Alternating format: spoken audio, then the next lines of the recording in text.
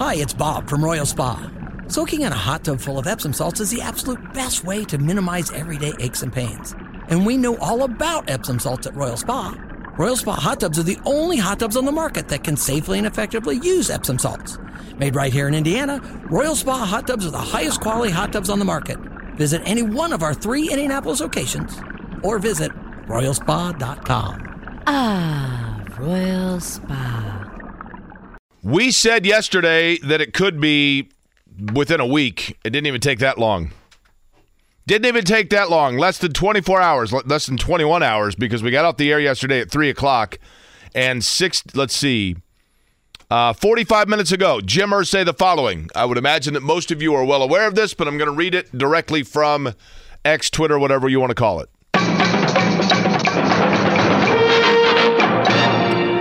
Quote, after consultation with our medical staff, Anthony and those close to him, it has been determined that he will undergo surgery to repair his injured shoulder, which will end his season.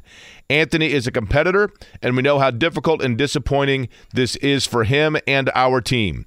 We collected several medical opinions, and we felt this was the best course of action for his long-term health. We anticipate a full recovery, and there is no doubt Anthony has a promising future. In the meantime, I love the fight of this team, and I'm excited for the opportunity we have ahead of us. It starts this week with Cleveland.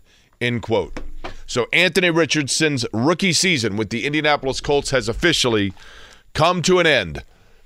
Going on to, obviously it would be injured reserve, but going into surgery for the shoulder injury, the grade 3 sprain that he suffered against the Tennessee Titans. And as a result, Anthony Richardson now hands the keys over officially to Gardner Minshew, who will be the starting quarterback against a stout defense in the Cleveland Browns coming up on Sunday. Also, not in that game, Grover Stewart, who has been suspended 6 games for testing positive for a performance-enhancing substance that is banned by the NFL. Stewart making that announcement yesterday, shortly after we got off the air, actually, when that came out. Obviously, there's been a lot of discussion about that. We'll get into that as well. But happy Hump Day Wednesday to you. My name is Jake Query. Eddie Garrison is the CEO of the company here at Query & Company, and Jimmy Cook is the company president. And Jimmy is intently, with his Batman shirt, radaring in on something on his screen right now. You are laser focused. Just locked into what is going to be the final line of his rookie biography. 50 for 84, 3 touchdowns, 1 pick, was sacked 7 times, even though that's slightly overinflated by the 4-sack day in the opener against Jacksonville. QBR 45, quarterback rating of 87.3, and his ability to run the ball, even though, again, we questioned in hindsight with the Monday morning quarterbacking of running him like that inside the own 25. It can't take it back now, obviously. 25 carries, 136 yards, 5.5 yards per, 4 touchdowns. He was at times as electric as you'd expect him to be with his ability to run the football and never looked overwhelmed by the moment. That said, I, like many Colts fans, would have enjoyed seeing more growth this year, more opportunities this year. And Jake, as you highlighted yesterday, it is a clearer picture for what will be a de facto rookie season next year in terms of what he can do than it was heading into this season. But all the same, it is still a rookie do-over in 2024 for him, which is frustrating, but ultimately sounds like this was the best way to prevent the likelihood of this injury occurring again. You know, I think that the proper course of action, truthfully, Jimmy, is to say, you know what? We saw enough there to be disappointed. Excuse me. Disappointed by not seeing more from Anthony Richardson because of the fact that he showed a lot of potential and reason to get excited. We saw enough to think that the Colts drafted a quarterback that indeed is going to be the staple and the center of the franchise for a long time. And the concern now is what this means for timelines and extensions of other players like we talked about yesterday. But we can't worry about that now. What is the focus and the worry is for the Colts now to play well, find out who else they have, and then come back next year and reset the deck with a healthy guy and see where we are and go for it. That would probably be the proper course of action. What I would but Jimmy, We are in sports talk radio. Yes. We are the bartenders of a sports party every day from 12 to 3. And what do people do at sports parties? They talk about hypotheticals, situations, possibilities, what ifs, what could have beens, what will be's. And that's what we're going to do, invariably and inevitably. But the important thing is, to your point, you saw from Anthony Richardson enough to know that it appears he is the guy. What we need to see now is for that to be stable and consistent once defenses have seen him on a regular basis, and we now know that evaluation will not come for another 18 months. What I would like to see done, and there'll be plenty of time for this in the months to come, there will especially be time for this when we get into February and March. What I would like to see done is the Colts take an approach that Jacksonville did after Trevor Lawrence's rookie year, and I know the circumstances were different. Trevor Lawrence lost a rookie season because of incompetence in coaching. Anthony Richardson loses the rookie season to injury. I get they're different, but in some ways, both of them had a much tougher time or a lack of true opportunities due to the situations around them. Can you imagine a year ago if on this show you would have said Urban Meyer was incompetence in coaching? What would have happened to you? Right. Yeah. Just thought I'd point that out. At least in the pro ranks. I'm not going to take away his college credentials. For but sure. One of the great college coaches of all time. Without a doubt, right? Like one of the most decorated, one of the most talented coaches of the collegiate ranks. Didn't work out so well in the NFL. But what I want to see them do is take the approach Jacksonville did. And that doesn't mean all the same way, but in one key area. Spend on offense in a way that's going to help your quarterback. If that means overpaying for one of your own internally, like Michael Pittman Jr., so be it. If that means overpaying for a free agent wide receiver, like a name we've mentioned in the show in the past, like T. Higgins, go do it. But this offseason should be built around acquiring as many weapons as possible to make the de facto rookie do-over next year be as easy as possible for Anthony Richardson. I want to see aggressiveness out of this front office at skill positions that will help Anthony Richardson. And yes, locking down Jonathan Taylor now is part of that. That's a check in the right column. But I need to see things in the passing game. You still have Josh Downs, I get it. You're still kind of twiddling your thumbs, waiting to see what Alec Pierce is going to be. But Michael Pittman Jr. is up for a new deal. And ultimately, it's an interesting free agent class that is probably headlined by T. Higgins in terms of young wide receivers you could go get. So that's what I want to see. I know we'll dive into those weeds much deeper once the offseason actually arrives. There's still a game on Sunday. There's still plenty of games left on the schedule for this team to grow, for Minshew to show what he has. But ultimately, it's hard not to look ahead to 2024 and have a wish list of what you want to see done, and that's mine. I want upgrades for this offense to make his life easier when he comes back next year. Now, here's the thing. This is a franchise and a fan base that's been through a lot. You can go back, if we were to go back since 1984 when the Colts Mayflower trucks arrived, Jimmy, give me a year off the top of your head. Just spitball me a year where you'd like Uncle Jake to give you a brief history lesson. Just go ahead. Just throw me a year. 1987. 1987. Excellent year. Thank you. I appreciate you bringing that one up. That's a good one because the Colts in 1987, it was thought that the Colts were in a rebuilding process, and Jim Irsay said, no, I don't think so. And on Halloween night of 1987, Jim Irsay made a blockbuster trade for Eric Dickerson of the Los Angeles Rams. Sent Cornelius Bennett, who had held out because he didn't want to play for a dumpster fire franchise, to Buffalo. Sent Owen Gill, I think it was, along with that package to the Rams. It was a 3-team deal that ultimately brought Eric Dickerson here. And everybody in Indianapolis said, hooray! We got a superstar. It was surreal, actually. Like, wait a minute. We have a star in Eric Dickerson showing up? And the Colts went on to, because of the NFL strike that year, where their quarterback Gary Hogeboom did not cross the picket line, the Colts ended up winning the division because they won 2 of the 3 scab games, and then went to Cleveland and got beat. And then a year later, they played on Monday Night Football again on Halloween, and Eric Dickerson went off, and suddenly it was green pastures. And you had Hogeboom as a quarterback. You had Chris Chandler, who they drafted in the 2nd round out of Washington, that was showing promise.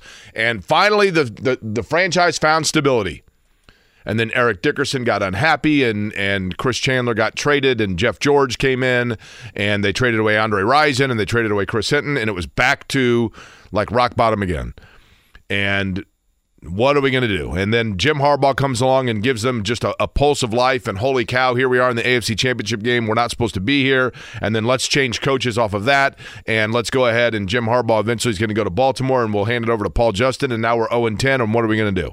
And then Peyton Manning comes in, and you know the rest is history, right? My point being, there's always been topsy-turvy for the most part until the Manning era. So the first half of the existence, or first 40% of the existence in Indy, came with topsy-turvy. And you, at that time, had to look for the silver linings amongst the darkness. That's what we are going to do today, Jimmy Cook. Yes, it's bad news that the Colts are losing their franchise quarterback for the season. Not forever, but for the season. But there's always reason, as we do here at Query & Company, we find silver linings in the darkness. We find the rainbow amongst the rainstorm. That's what we do here. So rather than focus on the negative, which is Anthony Richardson being out for the year because he's having shoulder surgery, and rather than focusing on the negative because Grover Stewart's gotten a 6-game suspension because he might have eaten meat that came from China that had supplements in it. We'll get to that later. Maybe he was making them in his wings. Rather than focus on the fact that they're getting ready to play one of the top defenses of the last 10 years in the NFL against a guy who really struggled against Jacksonville and throwing the football. Rather than focus on those things, we celebrate here. We find silver linings amongst the darkness. And we celebrate anniversaries and birthdays. So let's go ahead and celebrate one of the great moments in Indianapolis Colts history that happened on this date.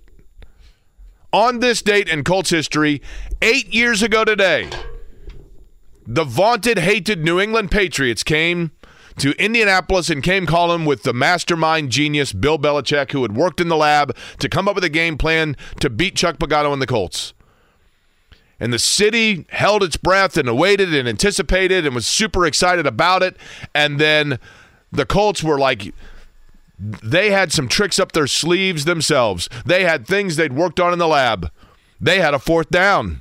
8 years ago today, this moment of football brilliance, the greatest play in the history of the game, took place right here in Indianapolis, Indiana. Now we've got, on a 4th down and 3,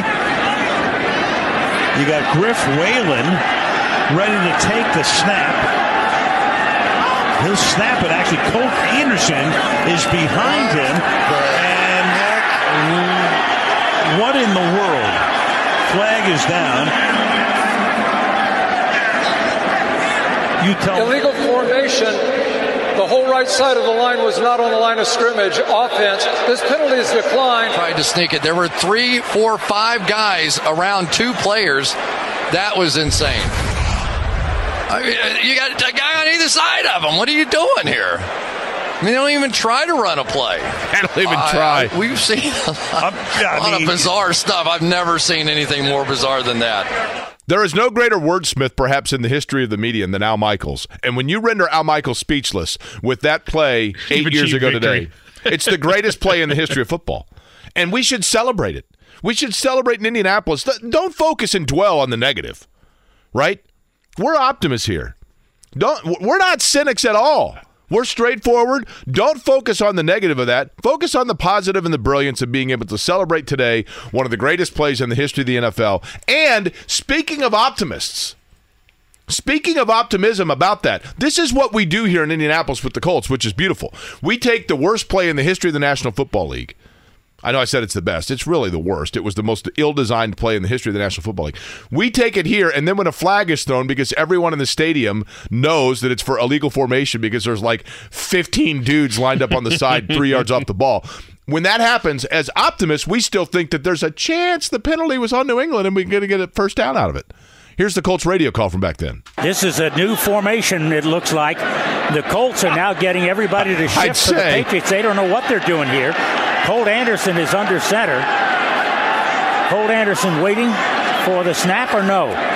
He took the snap and got buried. I'm not sure what that was all about because that has just given New England great field position. There was a delay of game. Let's hope. Don't snap it. Delay of game. Illegal formation. The whole right side of the line was not on the line of scrimmage. Offense. This penalty is declined. The result of the play is 1st down for New England. Wow. I'm not exactly sure what we were doing there. I don't think anybody, Jim. Bob Lamey, Jim Sorgi on the radio network. Thought we'd have fun with it today because it was 8 years ago today. Matter of fact, we might play both of those clips throughout the course of the day. Think about how much wood was chopped that week. That's the important part. Well, iron sharpens iron, as you know, Jimmy. Yep. So, with all of that aside now, 15 minutes into the show, let me tell you what we're going to do today. Ted Karras Jr. is going to join us to talk about the Marion Knights, who continue to play good football on the west side of Indianapolis. Zach Keefer going to join us at 2 o'clock. We'll talk about the NFL. And then former IU quarterback Chris Dittoe had this same surgery as Anthony Richardson, not once but twice in college. And we're going to talk to him and kind of get his perspective. Not only, I'll probably ask him about IU football as well because, they got Rutgers this weekend and things are kind of circling there. I feel like most people are checked out on IU football itself. I've been pretty clear about the fact that it is time for a change, no doubt about it.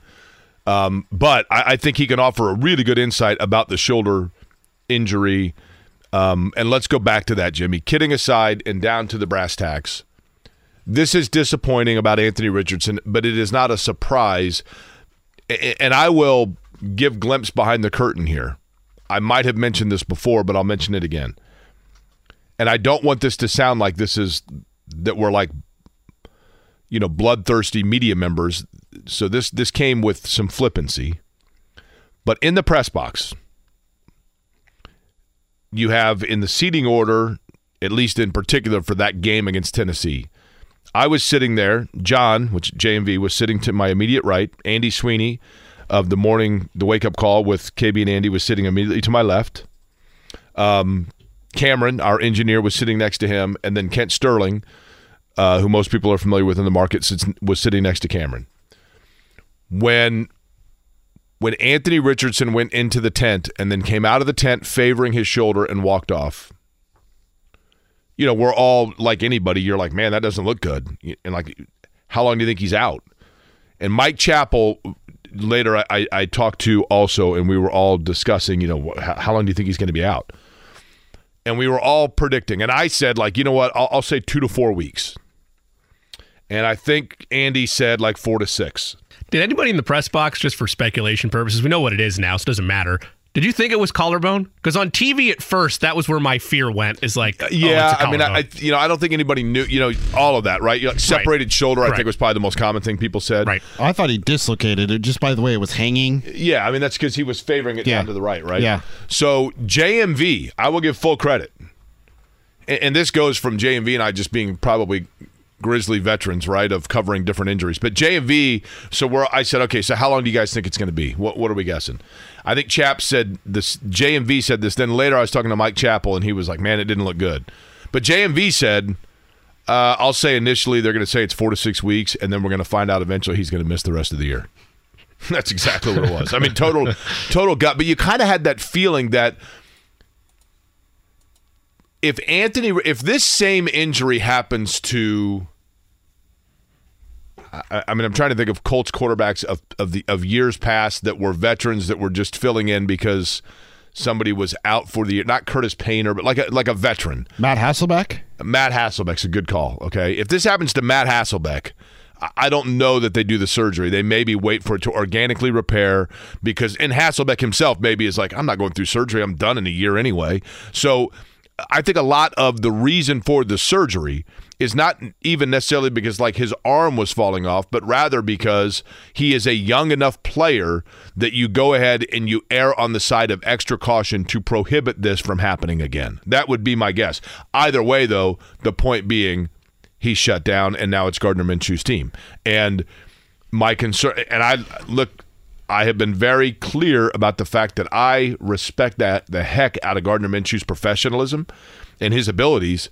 But at the same time, Jimmy, with Gardner Minshew, he is a bit of that donut tire. And the longer that he is playing, the more evident. Every quarterback has a flaw. Every one of them. Every quarterback in football has a flaw. Peyton Manning had flaws. He wasn't very mobile. Whatever, right? Some of those quarterbacks, they've got to play a ton of games before the flaws start to show, or their flaws are so minimal in comparison to their 10 weaknesses that it's easy to mask it by focusing on other strong areas. Backup quarterbacks usually, they have more than one flaw, or their overwhelming positive attributes are limited enough that eventually just the law of averages dictates that the flaw is going to be exposed earlier. And in Minshew's case, I think to an extent the flaw was exposed in Jacksonville in the fact that he didn't really have long downfield accuracy, and at times he was rushing throws. But he can be a rhythm quarterback. There are things you can do with him. The thing that's going to be interesting now, Jimmy, is Shane Steichen, who is a guy that we know has been able to draw up plays and do things with mobile quarterbacks that have the run option as well. Now you probably do come up with a more designed playbook towards the strengths of Gardner Minshew, which he theoretically may not have had before. But does this, in your opinion, Jimmy, how much does it alter now not only the Colts' game plans going forward, but also your prognostication of what they are? I mean, I said at the very beginning of the year, and the reason I was pro starting Anthony Richardson is because that's what the year was about. The year was about his development, and if he happened to win games along the way, awesome. Now, again, I'm not saying now that he's hurt, the team's going to actively tank, but Jake, you mentioned how Minshew throughout his career, and I've said this before as well, and I said it on Monday, there's a best if bench by date attached to him. By that I mean at some point in time, to build off of the spare donut analogy, at some point you need to go get a real tire. Well, that's not an option this year. In years past, when he was in Philadelphia, it was a couple spot starts for Jalen Hurts, and you knew the primary quarterback was on the horizon. He was coming back. You knew it was only a certain amount of time for Gardner Minshew to actually be under center. You weren't stuck with him. The Colts are stuck with Gardner Minshew now for the rest of the year. There's not a point for this team to go out and try to get a different quarterback. There's not a point to see, in my mind, what like Sam Ehlinger has, because you kind of know what he is to some extent. And also, Anthony Richardson's your starter next year. So what this season now is it is about every other position player, how they develop and run in Shane Steichen's offense with a competent quarterback, because that's what Gardner Minshew is. You look at his entire career, it's not filled with 3-4 interception games. That was a one-off. At least I'm willing to say it was this past week. Now it shifts towards not only what you get out of everybody in a Shane Steichen offense with Minshew at the helm.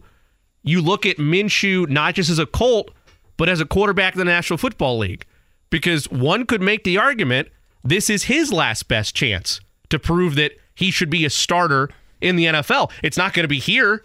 It's going to be Anthony Richardson next year. There's no world where Gardner Minshew takes over the reins and is the starter of the Indianapolis Colts next season. But he could prove to somebody else that's kind of floundering and looking for an answer for another opportunity to be a starter. That's what these next, 10, 12 games are for Gardner Minshew. And in terms of teams as a whole, look, the schedule is what the schedule is. They could still back themselves in to a playoff spot. You're right. So yeah, play for that. Like play to try to make the playoffs. Here's play to grow as a team. Jimmy, the Colts, in terms of being like in the slot for a wild card, you could say that the Colts had, I don't know, they're 20% ahead of like teams that right now are not even in playoff contention, right? If the drop-off from Anthony Richardson to Gardner Minshew at this point in Richardson's career is a 15% drop-off, you're still to the good, right? I mean, they are still going to be in the mix. There is, I will tell you this, kidding aside, flippancy aside, sarcasm aside, all redundant words, there is a silver lining and something that could come out of all of this for Anthony Richardson.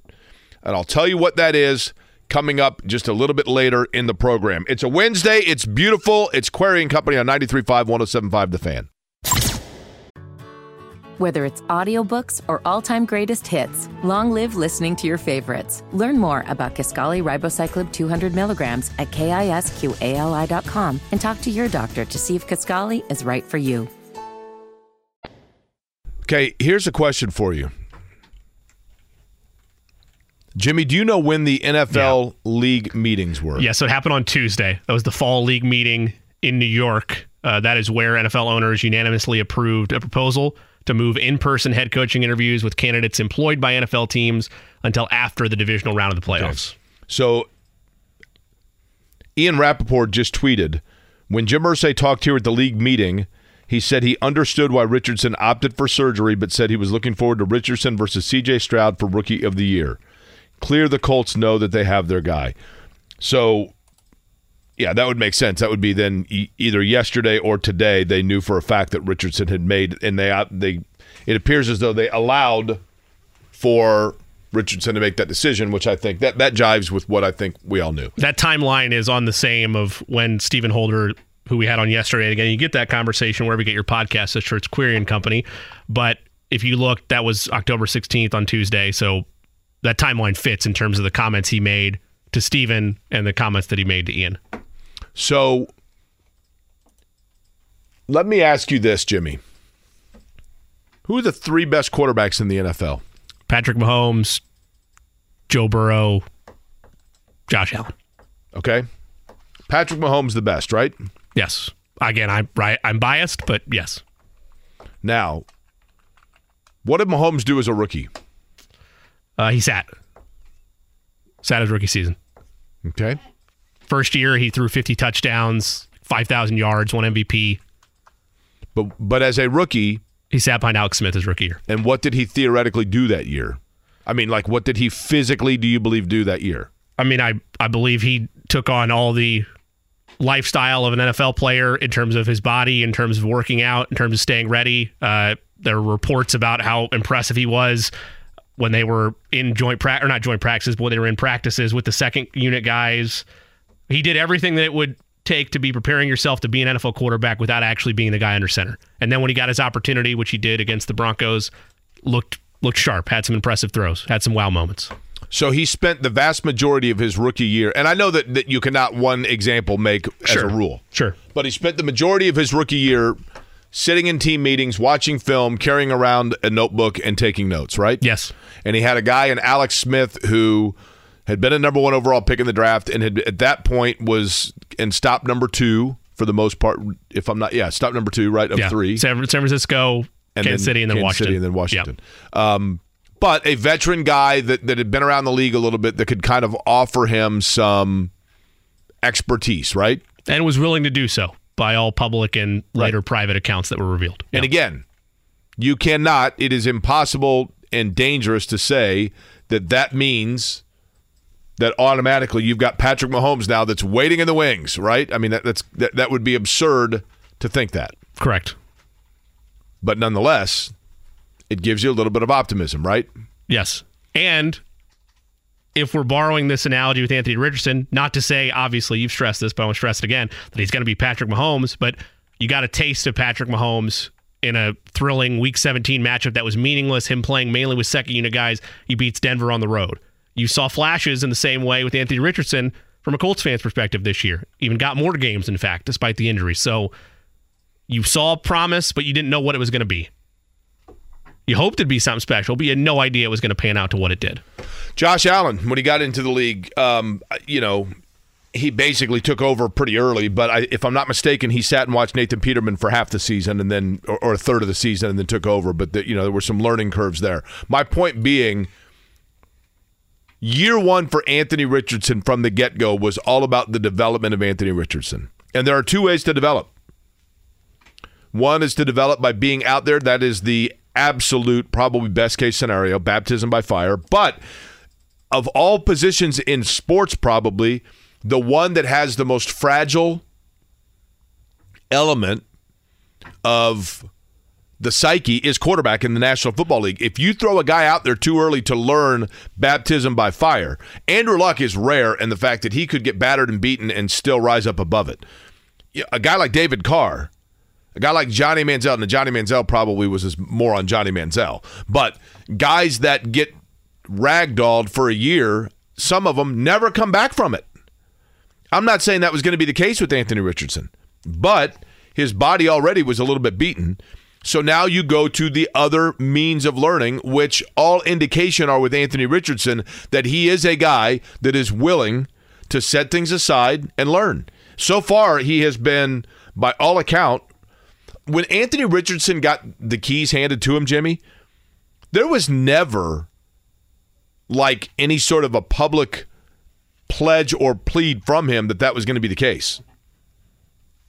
The Colts are the ones that made that decision, and Richardson took it in stride and has done everything that they asked. But there was never any sort of, at least outwardly, there doesn't appear to be any sort of like an ego or learning shortcoming or work ethic. None of those things seem to be in play. So in that regard, it appears as though the pieces are there for this to be an apprenticeship, a gap year. You ever know anybody that took a gap year? Yeah.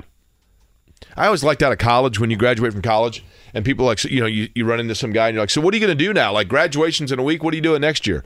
Man, I'm just taking a year off. I'm going to travel, take a year. Take a year off from what? Waking up at noon watching Days of Our Lives and eating SpaghettiOs? Like what was so rigorous about the last year of college? Are you kidding me? Taking a year off. What the hell are you taking a year off from? But I digress. He doesn't have to go too far, by the way, if he wants insight on how to, from a mental standpoint, recover from an injury taking away your rookie campaign. He can talk to anybody he wants to, but he doesn't have to go very far. We had a conversation with Drew Ogletree 2 weeks ago, and one of the things that we asked him was, what did you do to keep yourself ready as an NFL player knowing you'd lost your year? And he stressed exactly what you're outlining, Jake, which is he paid attention even more so than he did before in film. He did everything he could to make sure mentally he was sharp, and he worked on his rehab. And that's what it's going to be for Anthony Richardson over the rest of this season, is soaking in as much as you could. And even though it's hard to wrap your mind around this mentally, basically treating it like it is a redshirt year, as Drew pointed out to us, a week or two ago. Yeah. Which, the Ogletree also mentioned, if you recall, Jimmy, that he had to battle not depression, but the psychological frustration, right? Yeah. Can you imagine? I mean, at least in Richardson's case, all of us have started a new job at some point, right? Mm-hmm. All of us have started the first day of school. Remember the first day of school? You could still smell like the first 6 weeks and the last 6 weeks of school. You could hear like the lawnmower from the custodian off in the distance and smell like you could still smell. I'm telling you right now. Anybody listening right now, I guarantee you they're like, you know what? That's the dumbest thing I've ever heard, but he is exactly right. And that is this. If you think about the first week of school when you were in second grade, you don't remember much about it. You don't remember who you sat next to. You remember maybe who your teacher was, but you absolutely still, I guarantee you still remember the smell of the plastic folder, the number 2 trusty pencils, or that big block of the pink rubber eraser. Everyone remembers the smell of the first week of school. And on the first week of school, or on your first week on a new job, tomorrow you got to come up and meet with HR and set up your payroll and your direct deposit, and then we're going to take you over, and Bill's going to meet with you and go through your onboard portal, and Sally's going to meet with you. And the whole time you're thinking, I just want to get to the point where I don't know what day of the week it is. I just want to get to the point where it's routine. I just want to get to the point in school where I'm done with all of the learning the syllabus and learning faces and names, and just get to the point where I go in and it's just part of the routine and a habit each day. And for Anthony Richardson, he at least now has smelled the eraser. He at least now has gone through the onboard portal to make sure that he has a login account. And he's had enough taste that part of the apprehension is over with. And that's a huge part of it, Jimmy. A huge part of it. So that's the good news. At least he's had a little taste, right? We can say that his rookie year's lost. It's not totally. And I'm not even trying to sit here and be overly optimistic. I'm by nature a cynic, as I mentioned. But I do think that there's a lot to be positive about. Yeah, it's disappointing because people wanted to see. But here's the other possible good news. Andrew Luck's rookie year. He had an unbelievable year. Every ball bounced the Colts' way. Everything did. Right? So what did the Colts do after Andrew Luck's rookie year? And I don't blame Ryan Grigson on this. I don't. Maybe I blame Jim Irsay a little bit. But the Colts took Andrew Luck's rookie year and an immediate push, an immediate exceed of expectation, and an immediate comfort level of their quarterback, and they utilized that towards accelerating the timeline. And they went out and they got Andre Johnson and they got Frank Gore, and here we go. Holy cow, push all in, all chips in. We're going for it. We're here. We're there. We're on the doorstep. We're knocking on the door. Instead of sitting back and continuing to be patient to allow to build organically. Jim Irsay sent the tweet out. Griggs is wheeling and dealing back in the Brinks truck. And before you know it, instead of drafting organically and building pieces around organically, seeds for Andrew Luck that you could water and grow with him, you're going out and you're getting Gosder Sherrills, and you're getting Eric Walden, and you're getting Ricky Jean Francois, and you're getting Frank Gore, like I mentioned, and you're getting all these pieces that the timelines didn't add up because they accelerated because they got too excited too early. This now forces the Colts to avoid doing that again. If Anthony Richardson had played this year and had a remarkable year and stayed healthy, then it's possible the Colts would have gone aggressive. I don't know that Chris Ballard would have done the same thing. Maybe Ballard has more cachet to stare down Irsay and say, I'm not going to do it that way. But this forces the Colts to have another year of organic seed planting as opposed to over-aggressive acceleration of timeline. I want to clarify and make sure that you don't view my position from earlier in the show as over-acceleration of the timeline.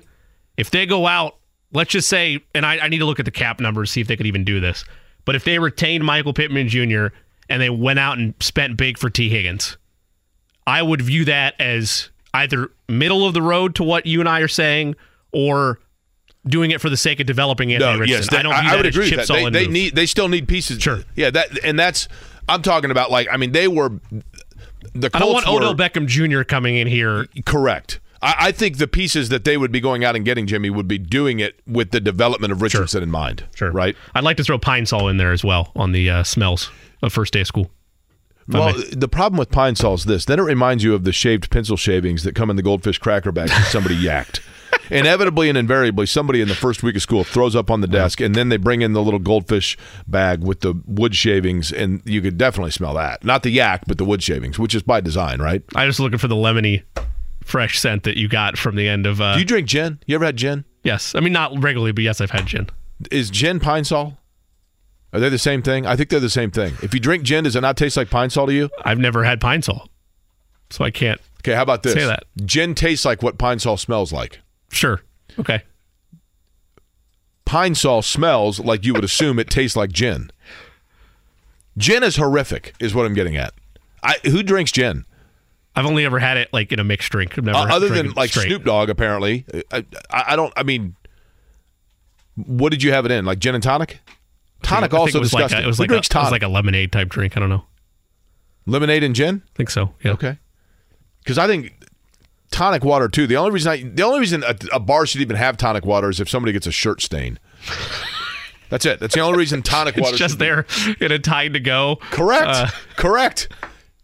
I just got ketchup on my shirt. Anybody have any tonic water? Great, thank you. That's the only purpose and reason for it. I had to just double check on a quick Google search to make sure I was right. My dad drank gin. Really? He would do a Beefeater martini. You know what? Tom Alabrandy, who is the chief engineer for the IMS radio network, loved Beefeater. So there you go. Okay. Maybe I'll try it. Like just the road trip this weekend, we're going to be in New York. I'm assuming I'll have a Manhattan. Maybe I'll change that to a gin and get a Beefeater, right? Why not? I guess. That's the Beefeater's on the bottle. That they've got it's the British fellow with the big hat. Right? Yes. Yep. That's the Beefeater? Yeah. What's the term Beefeater come from? Do you know? No idea. Is that what that guy is? Or do we just assume that people that drink gin are eating steak with it? Do you know? I have no idea. I'm impressed that I was able to go back in the memory banks. That is Papa impressive. Cook, Beefeater martini on the rocks with a twist. That's what he would get. What's the twist? I assume a lemon? What about lime? Could go that way. Or lemon lime. Why not? What a twist that would be, right? Again, Zach Keefer, 2 o'clock today, and we're going to talk in about 15 minutes with a guy who had surgery not once but twice that mirrors that took place with Anthony Richardson. So if you are just joining us, Anthony Richardson, where have you been? Anthony Richardson, Jim Irsay making official today, is indeed out for the season. He will have surgery to repair the damage done by the shoulder sprain. And Grover Stewart, we need to get into that as well. What does this mean for the Colts defense that Grover Stewart is going to be out now for 6 games, and what possibly might have led to that? A little bit more on that we'll get into as we continue here on a Wednesday. It's Query & Company, 93.5, 107.5 The Fan. Whether it's audiobooks or all-time greatest hits, long live listening to your favorites. Learn more about Kisqali Ribociclib 200 milligrams at KISQALI.com and talk to your doctor to see if Kisqali is right for you. Grover on the Muppets. Is he the Muppets or Sesame Street? Is he both? Do we know? Grover's Sesame Street, right? Was he ever on the Muppets? He was not, right? I'm starting to think now he was. They're like Kermit. The Muppets. Kermit double dipped, right? No, he was Sesame Street. You're right. Grover? Yeah. And Grover's related to Elmo, right? Correct. But Kermit had freelance gigs, right? Kermit was the Muppet. He was the host of the Muppet Show, but he was a freelancer on Sesame Street, right? He was wasn't he a mainstay on Sesame Street? I cannot confirm nor deny whether. I think Kermit might have made his debut in Sesame Street, and then crossed over, and then of course he and Fozzie drove out to L.A. to launch, and that's the creation of the Muppet Show because they met Muppets along the way. It was like Zombieland for Muppets. They just met them as they drove. It does along, appear right? he had freelance reign. Big Bird also freelanced, right? Believe so. Yeah, but Grover specifically Sesame Street, right? Yes. Okay, but he's supposedly a monster, but I don't think it was a monster. How could you be a monster and be like your nephew or your cousin or whatever your kid is Elmo? You're not a monster. You're lovable, right? Grover Stewart, lovable guy, right? Yeah. But Grover Stewart yesterday finds out and sends on Instagram the news that he is facing a 6-game suspension for violating the league's policy of performance and I almost said substance abuse, different. Violating the league's policy on performance enhancement. Now, yesterday the NFL Players Association sent a memo to the NFL sent a memo, I should say, to the Players Association. And this, I'm assuming, is something that has been around before, and it was a reminder. Quote, there is evidence that some meat produced in China and Mexico may be contaminated with clenbuterol, an anabolic agent, which is banned by the NFL policy on performance-enhancing substances. Consuming large quantities of meat while visiting these particular countries may result in a positive test for clenbuterol in violation of the policy. Players are warned to be aware of this issue when traveling to Mexico and China. Please take caution if you decide to consume meat and understand that you do so at your own risk. Please remember that as stated in the NFL policy for performance-enhancing substances, quote, players are responsible for what is in their bodies. That was issued yesterday. Then there is later a list also attached of different things. Dietary supplements are marketed as products that will enhance your health, your stamina, your performance, etc. Dietary supplements are not approved by the FDA as to effectiveness, adverse effects, or label accuracy. And then it has another warning of different supplements you might be taking. It is not unprecedented that players could fail a test for performance-enhancing drugs and then find out that, in fact, they went to their local gym, got a protein shake, went to one of the frozen yogurt places that does protein smoothies, whatever, and took in a substance that is on the banned list. Ultimately, when it comes down to it, Jimmy, it is the responsibility of the player to know that. That seems really laborious, that everywhere you'd go, you'd be like, can I see a list of all of your ingredients, please? I get it. That would be, but at the same time, Grover Stewart, you're talking about a $3 million loss, right? I'm not saying that he's a bad guy or that he's a dumb guy. It's very complicated, but the one thing that's interesting is with those caveats out there, you notice that he did not say, hey, I think this might be from blank. He basically just said, you know what, I apologize. And on top of that, Jake, and this is the business perspective of it all, it's a contract year. He's 29 years old, playing a very physical position. Correct. It now makes me, if I'm in the Colts front office, dive into what exactly happened. Was it a one-off, or is it like something that he's been maybe taking for a while and then the random drug test happens and then he didn't know. I'm not saying he did know. Right. I'm just saying you need to take that into account now in these negotiations of, okay, what do you think it was, or is there a way to find out what exactly it was? How long were you taking whatever it was? And then where do we go from here in terms of contract negotiation? It also could be like to be honest with you, you never know. It could be a cream. Hey, you know what? Like my ankle's really bothering me. I put some of this gel on there and, whatever else. But nonetheless, Grover Stewart out now for 6 weeks. Chris Dittoe was a quarterback at Indiana, had the same surgery, not once but twice, as Anthony Richardson. He'll shed some light on that next. Whether it's audiobooks or all-time greatest hits, long live listening to your favorites. Learn more about Kisqali Ribociclib 200 milligrams at KISQALI.com and talk to your doctor to see if Kisqali is right for you.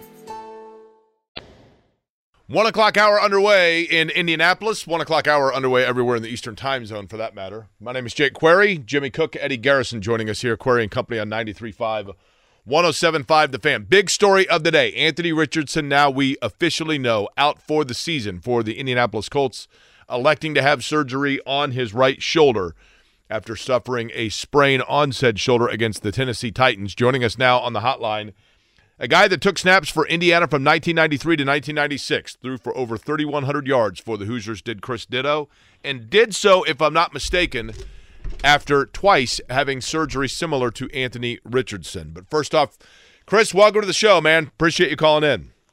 Yeah, thank you for having me, Jake. Jimmy, really, glad to talk to you guys today. Okay, let's begin with this. So you said that you had this surgery twice.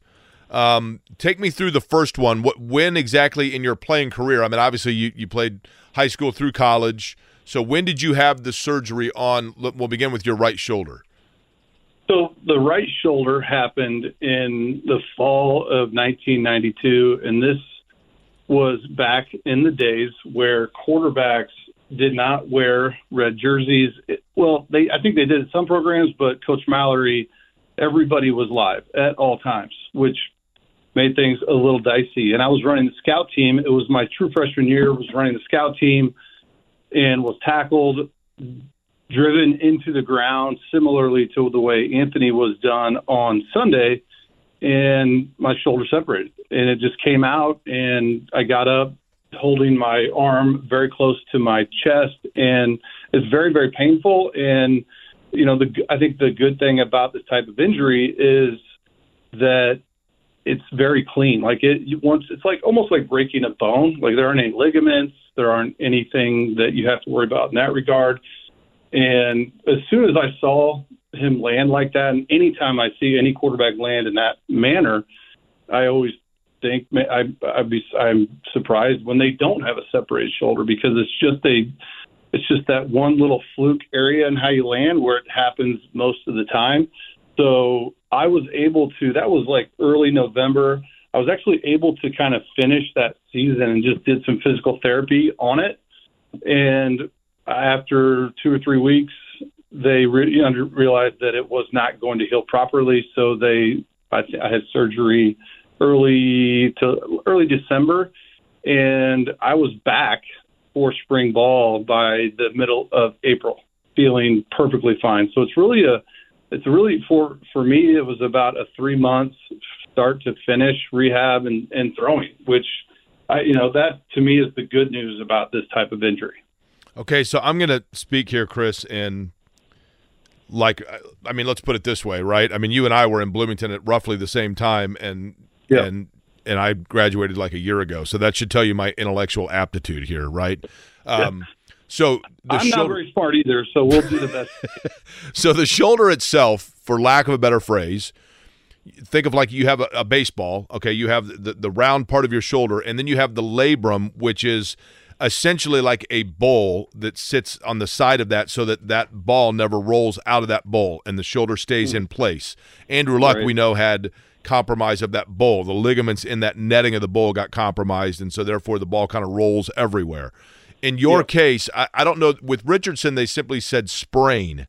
Would that mean that it was in fact, and I don't want to falsely be a doctor or make you in that case either, but the surgery itself, what exactly did they do and repair for you that would be the surgery that he theoretically would be undergoing? Yes.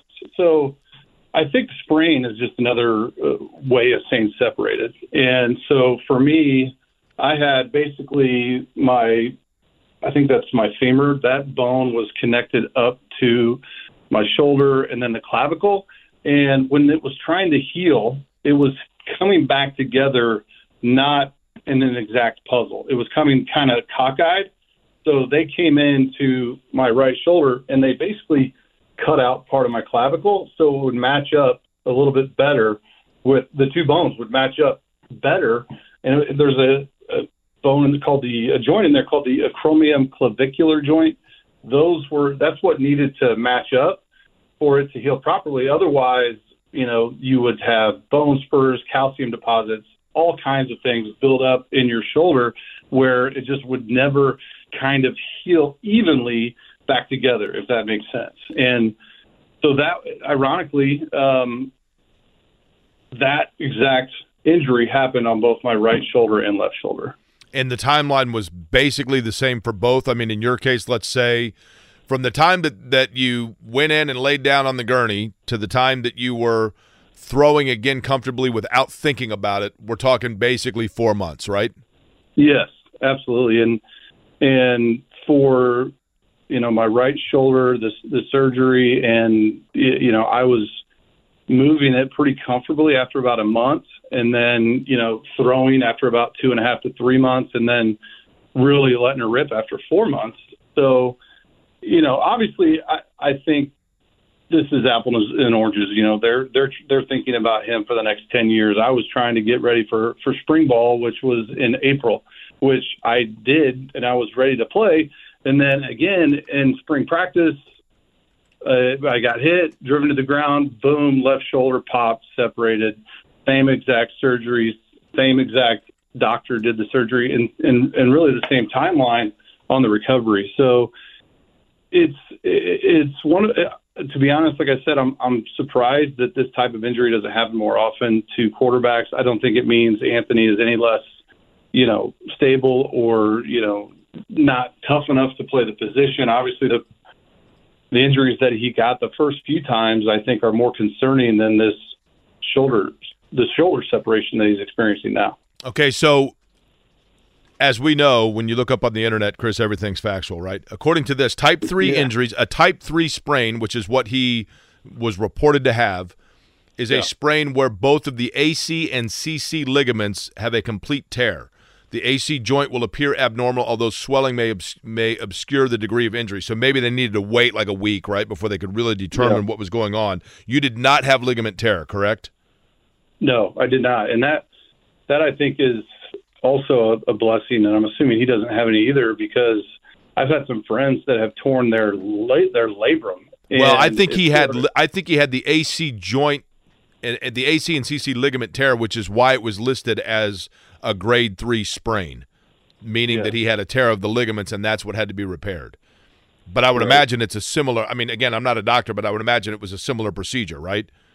Yes, I'm guessing that they'll go in and because it was a 3rd degree AC sprain, and I'm guessing they will go in and do a very similar injury, assuming there isn't any further damage to any other ligaments. Because if you're a thrower and you get into that labrum ligament, I mean, it can end careers. It really can. I've seen it happen, because when you tear your labrum, it just becomes so much more susceptible to happening again. So for me, and hopefully for Anthony, it is just a simple separation. They go in and they clean it up, they put it back together, and he should have 100% mobility. I would think this time, in January, he should be ready to go. Chris Dittoe is our guest. Chris, I know that everybody's mentality, everybody's mental health can be impacted differently by injuries, but for you, the mental side of it happening, again, like you mentioned, in both shoulders, was it a difficult injury mentally to overcome from? Yes, for sure, especially when, your whole career depends on your right arm, and, not knowing exactly if you're going to come back 100%. Because for Anthony, being his right shoulder, then he's probably very scared and nervous about being able to throw normally again. And I'm sure he's talking to guys that have had this happen to them, that have had similar injuries, and giving him a peace of mind that, hey, this is, unfortunately, it's part of the game, and you'll be back better than ever. And for me, I'm 50 years old now, which is hard to believe, but I haven't had any issue in either shoulders at all fortunately. And I've got some pretty big, about a 2 to 3 inch scar on the top of both of my shoulders from where they went in. And unfortunately, I've had zero issues with it. So, but the mental part definitely will play a factor. You know, if it was his left shoulder, hell, he might try and play through it a little bit more. But since it's his right, I think it definitely makes sense to shut him down. Chris, Jake is right about the internet being a wonderful place. Chris Dittoe is our guest. So correct me if I'm wrong on this, as I've fallen down a rabbit hole. You at one point in time played in NFL Europe and, in fact, played for the Frankfurt Galaxy, correct? That is correct, yes. And I learned as well in relief of Damon Heward in a semifinal in the World Cup, or the World Bowl, I beg your pardon, in '98. Yes. You know, ironically, he hurt his shoulder in the middle of I guess it was the semifinals, and his shoulder came out, and I was the backup at the time and started in the World Bowl, which is what they called it back then. The same year I was out there, Jake Delhomme played for the Amsterdam Admirals. Kurt Warner was also in the league. So it was a pretty legitimate league, and it was more fun just to live over in Europe for 3 or 4 months. But yeah, Damon and I were on the same team, and he obviously went on and had a great career as a backup for 10 or 12 years. So the shoulder comes into play a lot. I think we all know, for quarterbacks. And, yeah, there's all kinds of weird stuff on the internet about the Frankfurt Galaxy and the Berlin Thunder and that league that I really wish was still around because it was pretty great. Well, the reason I ask that is because the home games for the Frankfurt Galaxy were played at now Deutsche Bank Park, which is where the Colts and Patriots are going to meet up in Frankfurt next month. So I was going to ask you, I know I'm going deeper in the memory bank, but what do you remember about Deutsche Bank Park? I guess at the time, Walled Stadium. Yeah, Walled Stadium. To be honest, it felt old back in 1998. And I just assumed they would be playing in a brand new stadium. But are they really playing in that stadium? That is unbelievable. I guess it was built for soccer or football. And, the great thing about playing in Germany, because at the time they had 6 teams. They had a team in London, Barcelona, Amsterdam, Scotland, and 2 in Germany, Dusseldorf and Frankfurt. And we had 50-plus thousand fans at every single game. The German fans really understood the American football game and loved it. So we would play at home in front of 50-plus thousand fans, and you would go to London or Barcelona, and you'd play in front of about 10,000 fans. So having been and played there, actually played 2 years, played for the Frankfurt Galaxy one spring, and then played for the Berlin Thunder one spring, and had a great time. So I am excited. I did not realize that they were playing in that same stadium. I'm assuming it's had to have taken or gone over a facelift and been upgraded many times over since then. But is it a historical stadium? Like, has it been around a long time? Because it did feel old in 1998. Open in 25. Okay, well, it's the Wrigley Field. Last renovation was 05. Chris, here's the thing. Deutsche Bank actually separated its shoulder around 84, and they did a quick surgery on it, and it was fine by the 85 season. Yeah, exactly. Yeah, well, hopefully they separate their shoulder a few more times after that. Get some further upgrades. Hey, Oliver Luck, Andrew Luck's dad, ran the Frankfurt Galaxy like when we were in college. I mean, before you would have been there. But then he was running NFL Europe at the time you were there. Did you cross paths with, teenage Andrew or his dad? Well, yeah, absolutely. We would, just because of the success that we had. There were, since we played in the World Bowl, they did a lot of pomp and circumstance while we were over there.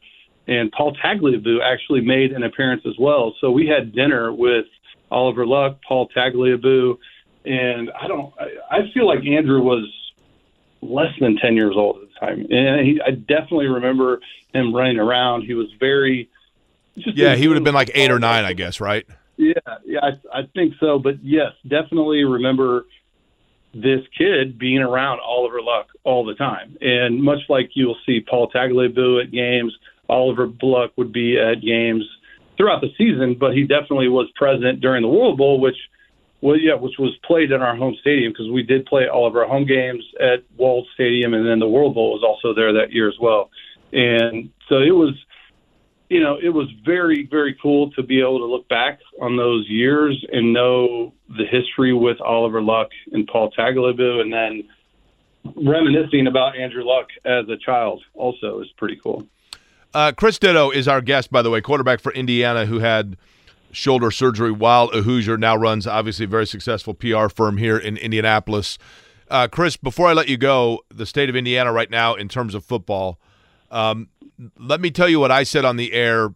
I can't recall if it was yesterday or Monday, and then I want you to tell me if you think that I'm being too harsh. All indication, I have not had great – let me rephrase that. I've not had, personal interaction with Tom Allen. When I have, it has been, in this situation, phone interviews, radio interviews, whatever. Every indication I've ever been given from people who know him is that he is a fine human being and a fine man and would be like the world's greatest next-door neighbor, father-in-law, uncle, whatever you want to call it. But in terms of Indiana football and the number of coordinators they've gone through, the trajectory of the program itself, the fact that they're 6 games in and are still playing quarterback shuffling, etc., while I think he is a dear human being by all account, I feel like it's time for Indiana to make a change at the coaching position, and that Tom Allen's time in terms of inspiring those that are playing for him seemingly has come and gone. And it is time for Indiana to make the move to find and cash in on a very high level of future stock of the Big Ten and get somebody in there to redirect the program. Your thoughts? Well, I agree with everything you said about Tom Allen, and I've gotten to know him pretty well over the last 7 years that he's been there, and I think he is just an incredible person. I also think he's a really good football coach as well when he focuses probably as a defensive coordinator.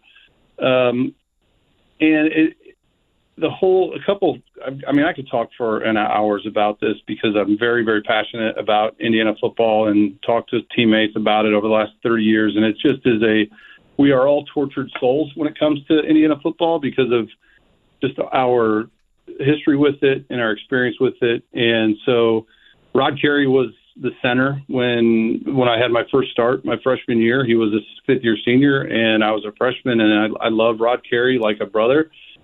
And I really think he will be able to have an impact the second half of the season. And when I look at their schedule as a whole, they haven't really lost a game that you would think they were going to lose. Akron would have been a debacle, and that still is very, very concerning how that game ended and how they struggled. But when you look at the remaining schedule, I'm just going to, I guess, make this decision at the end of the year. If they go the rest of the year and they don't win another game, it's hard not to agree with everything that you're saying. But they do have winnable games. They could potentially beat Rutgers. They could maybe beat Wisconsin at home. They could beat Illinois on the road. They can beat Michigan State and Purdue. So I would love to talk to you again in 4 or 6 weeks and see where they are. But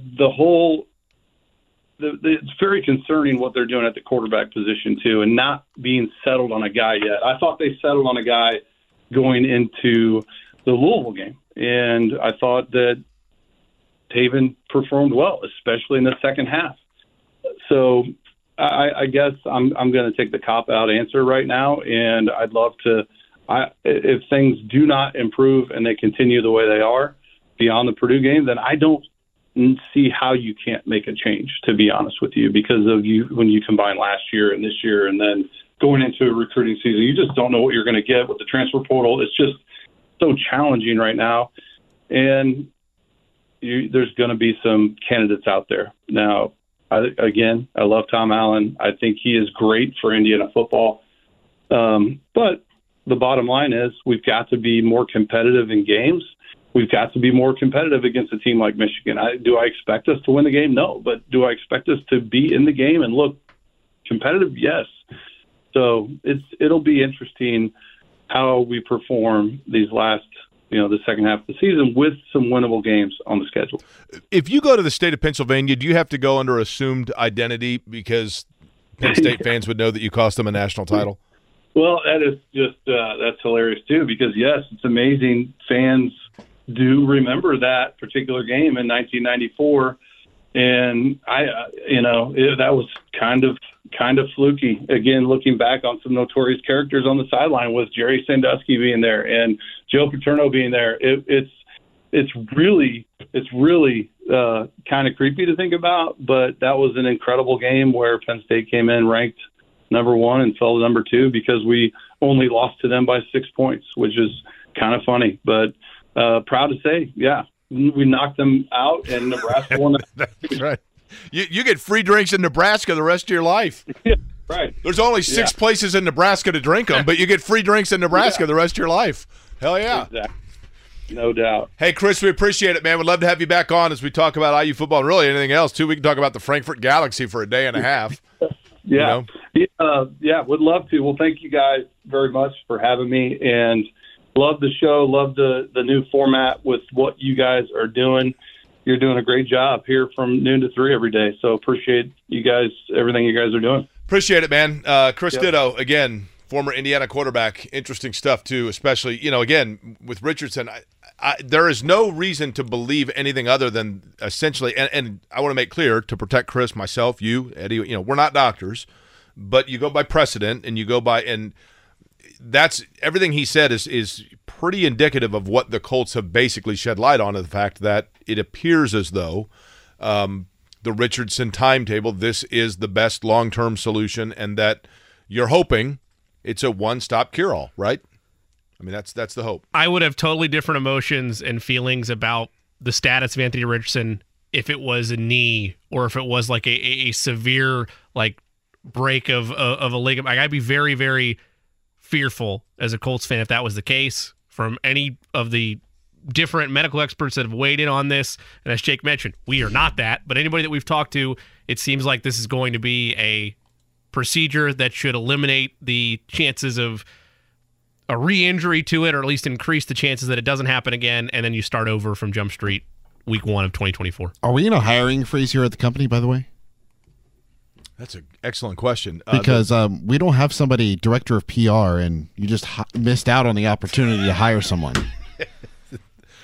We need all the PR we can get, too, right? Right, exactly. By the way, that's a great point. One of the more fun rabbit holes that I have ever fallen into was learning about the Frankfurt Galaxy and the World How did you Bowl. fall into that rabbit hole? Well, so I went to his Dittoe Public Relations, we know, which Chris is the president and co-founder of. On his bio, it mentions that quarterback at IU, Detroit Lions, and 2 seasons competing in NFL Europe. And I remember NFL Europe because of Madden. You could play with some of the NFL Europe teams in the early 2000 Madden games. So I decided, all right, let's go see where he was in NFL Europe. And then I see that he played for Frankfurt. Then I'm like, wait a minute, that's where the NFL's going to Frankfurt. Where are they playing at? Same stadium. The fact that it was built in 25, I think is cool, right? Awesome. And he's right when he said Wrigley. I've always said this. I think it's fascinating. What is the age of a stadium or a sports venue that you have to fight through between where it transitions from being an old dump to totally cool and historic? Every stadium, I guess, goes through its period of acne and headgears, but yet Candlestick Park, Riverfront Stadium, all the cookie cutter stadiums, whatever else, if you just would have fought through it and eventually still had it around in 70 years, would people have been like, this is the greatest thing ever, they can never get rid of it? And keep in mind, and this is a scary thought, Lucas Oil Stadium right now, somebody brought this up to me last week. Lucas Oil Stadium is, and I'm going to be off by maybe a year here, but Lucas Oil Stadium is, I believe at this point, 6 years away from the age the RCA Dome was when it was imploded, which is amazing. Speaking of new football venues, really good one on the west side, a lot of good football being played there, and we're going to talk to a guy that's in charge of all of it next. Whether it's audiobooks or all-time greatest hits, long live listening to your favorites. Learn more about Kisqali Ribociclib 200 milligrams at KISQALI.com and talk to your doctor to see if Kisqali is right for you. How about the Marion Knights? I love having on Coach Karras, Ted Karras Jr., the head coach of the Marion Knights, set to join us here, and they are coming off it's funny, Jimmy, not necessarily statistically their most dominating win of the year, but so far might be their most impressive. When you talk about going on the road, getting a win over 10th-ranked Concordia in Michigan. And Coach Karras, let me tell you why I think that was, so far in your unblemished season, the most impressive win for your club. And you might disagree, but I look at it and you guys offensively are, you can be a juggernaut. That was a game where you had to dig deep at a 14-7 win. And at least from the outside looking in, that was a defensive effort where you really had to buckle down. Your team was tested on the road against a highly ranked team. To me, that was a real test for your guys that I thought in the end was the most impressive of the year. I would agree with you, Jake, and thanks for having me on, fellas. Absolutely. No, they had a long home game winning streak last year. Mary went up and beat them, undefeated this year. And then tack on, in Ann Arbor last week, it was about pelting rain all game. And our guys fought all 4 quarters right to the end and got a huge W against number 10 in the nation. Now, that was a big win. You were spot on with that. I totally agree with you. Now, from a coaching standpoint, I'm curious. It's great when your team is just clicking along, right? I mean, you're beating people, 41-0, 40-6, 45-14. I know that you want every game to be one of those where you're comfortable and you're able to relax a little bit. But is it good, and from a coaching standpoint, even though you don't necessarily want your players to know it, are there times where you get on the bus after a game and you go, you know what, I'm really glad we were tested today. We needed that test. Yeah, I think for the overall, program and for the year, that it was a big test. But no, I'm with you. I like to not be as stressed and have that comfortable lead. That's a lot better feeling on the sideline. But yeah, that said something about our team. We came together. It's a unique field. There's no one behind you. There's just a field on the visitor side. We felt it was us against the world.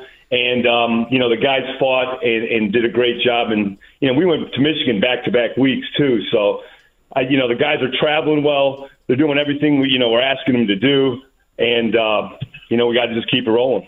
Coach Ted Karras Jr., head coach of the Marion Knights, taking some time with us here on Query and Company. Coach, you've been around the game a long time, so I feel like you can give an honest answer to this question. You mentioned how brutal the rain was this past Saturday. Are you the type of coach that relishes whenever you get the opportunity for the elements to be a part of the game?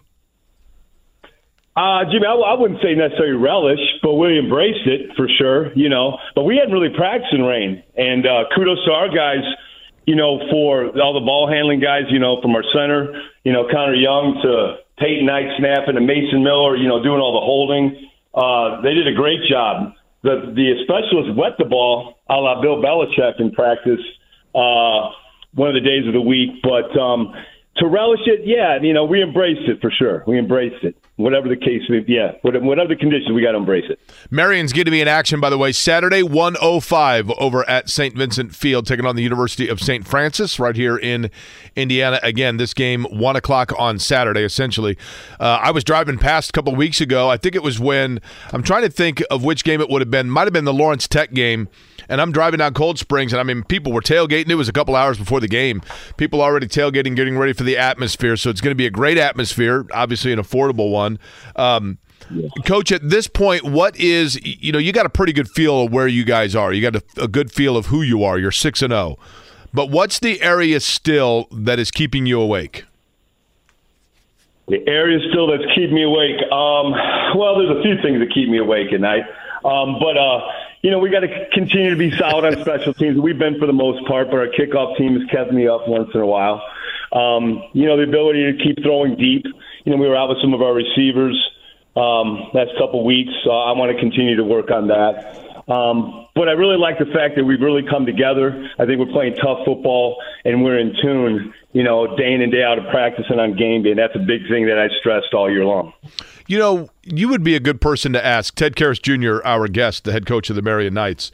With the Anthony Richardson news today, which I know you're aware of, Coach, obviously you've had young players that had maybe a season of promise or hope and expectation shelved by injury.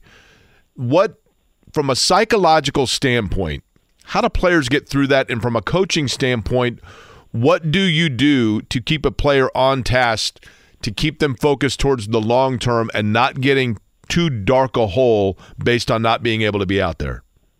Yeah, the biggest thing I think is you just have to maintain a positive mindset, and we've had a couple of those this year. And I tell the guys, man, you just got to stay positive. You got to rehab it.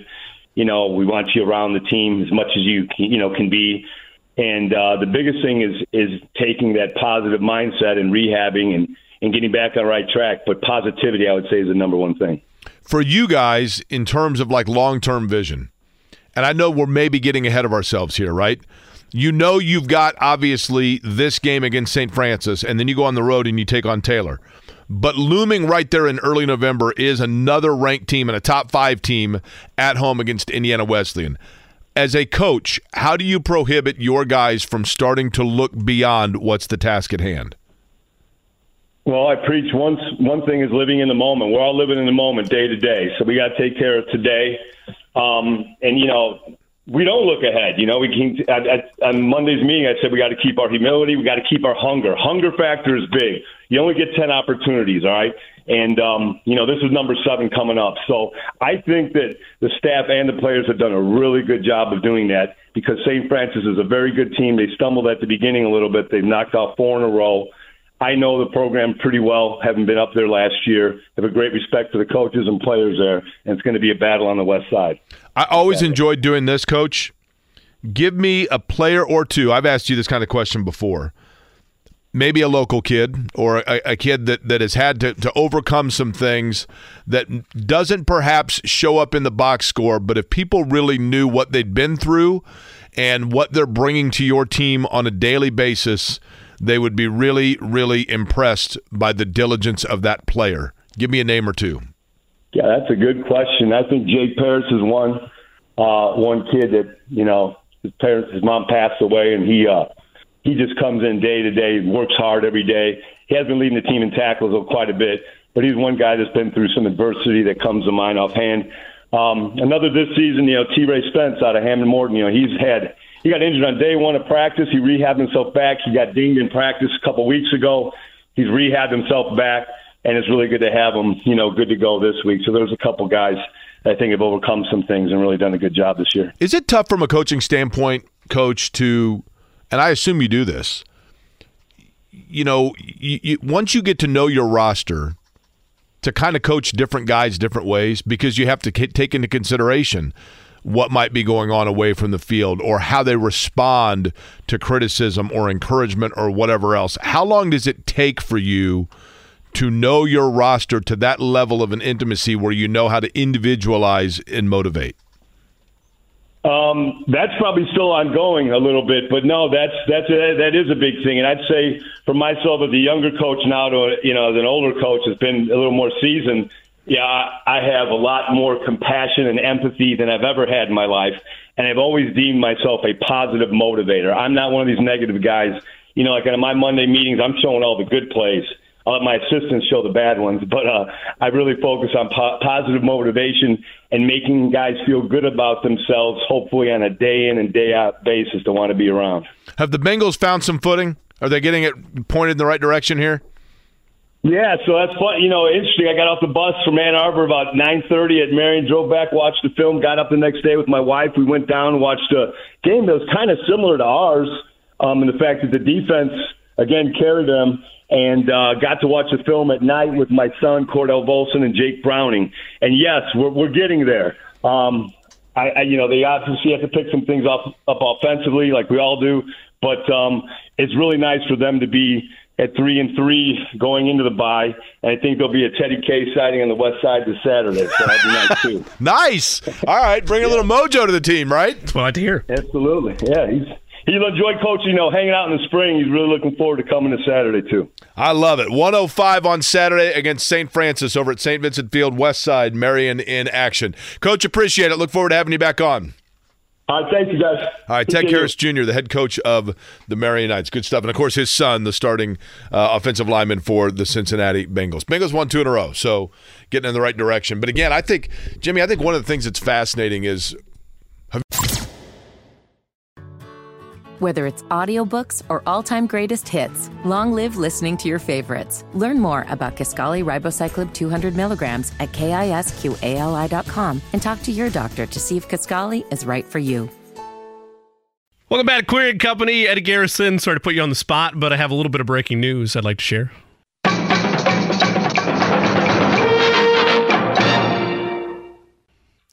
So there'll be a number of different injuries we monitor in the lead up to Colts-Browns. I'll warn you ahead of time, or give you a happy note ahead of time, that this is not directly tied to the Colts, so no more negative news there. But this from Ian Rappaport on Twitter at Rapsheet. Browns quarterback Deshaun Watson, who is dealing with a rotator cuff bruise, called his status up in the air and won't practice today. So that's where things stand, Jake, on the front of Cleveland and a potential return to action for Deshaun Watson. And you know that the curveball there would be this. Cleveland stands right now at 3-2, right? Correct. And it's not really the play of Deshaun Watson that has any factor in any of that. No, it's their defense. I mean, they were able to go and beat San Francisco because of their defense without Deshaun Watson, right? Yes. And Watson has yet, for a guy that they obviously kind of turned the football world upside down because of their acquisition of him and the contract they gave him, given all of the allegations against Deshaun Watson, he has not really at this point shown that to be a sage move by Cleveland at all. Their defense, though, is legit. I mean, historic at this point, right? I don't know. How in the world did they give up 26 to Pittsburgh? Those division games are always weird, man. Like that's my answer to games like that. I don't know, because Pittsburgh is not a potent offense by any stretch. They're giving up an average. You ready for this? Have you looked at their defensive statistics? I've seen it, and then there was a tweet from, I think, Joel A. Erickson yesterday that highlighted just how good they've been in terms of top 5 in almost every important category. They're allowing, if I'm not mistaken here, an average of like 200 yards a game. I'm not kidding you. I mean, it's amazing. The stinginess of their defense. First in yards per play at 3.8. What is that? 3.8? 3.8 yards per play. Okay. 3.4 yards per carry. That's 4th. 79 rushing yards per game. That's 4th.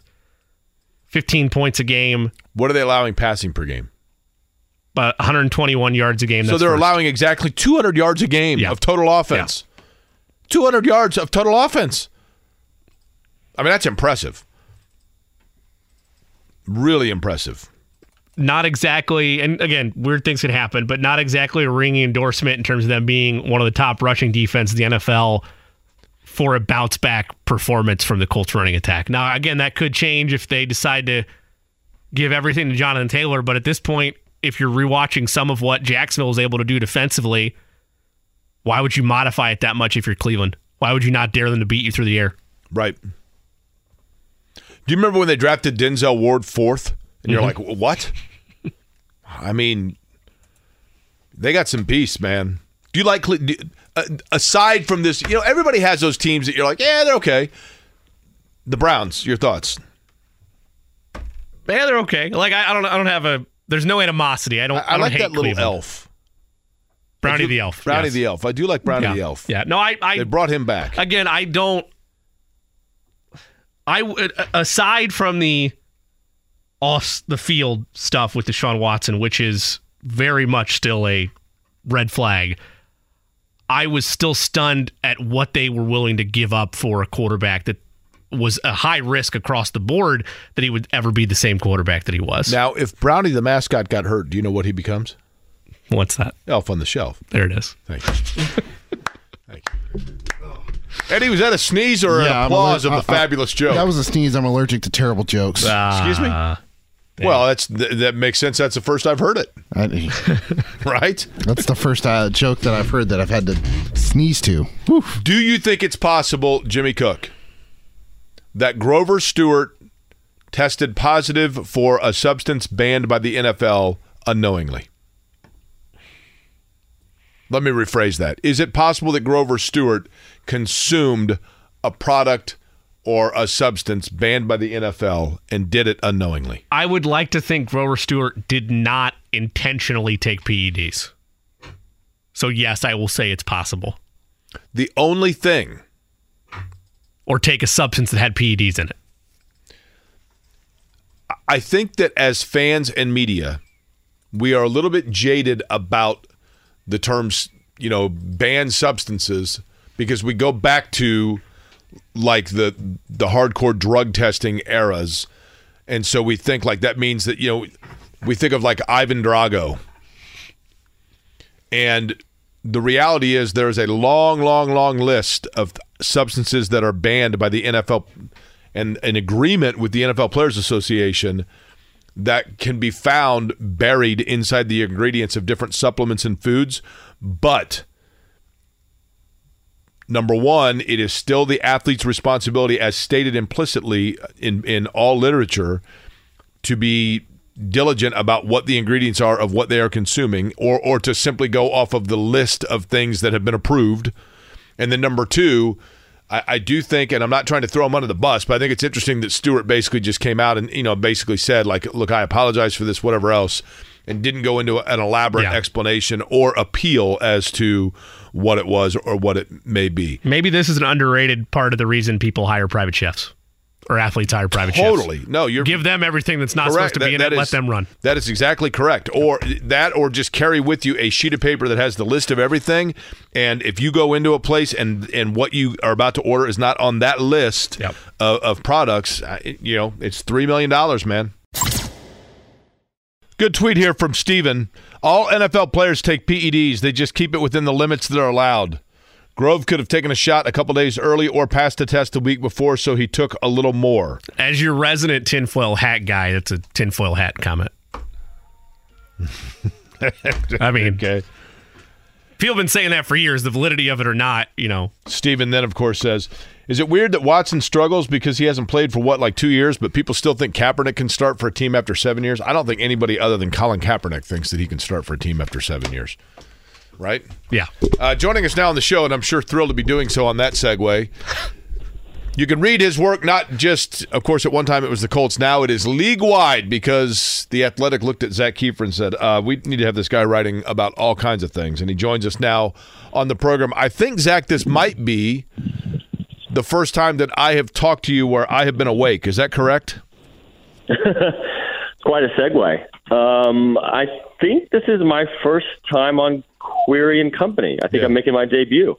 Well, we appreciate that. And by the way, that's not to say it's because Zach and I, had pillow talk. It's because in the morning show I was always asleep, is what I was getting at there. Zach, let's begin with this. The NFL, we were just talking about this in Grover Stewart, and we'll start there. You would know, you've covered the NFL. To me, the thing that's interesting about Stewart is he gets popped. He's out 6 games for testing positive for a banned substance. And he basically came out and said, look, I'm really sorry about this. Usually if it was something that was like just a really bizarre substance that was in a cough syrup that you didn't realize when you weren't feeling well, guys will come out and say it.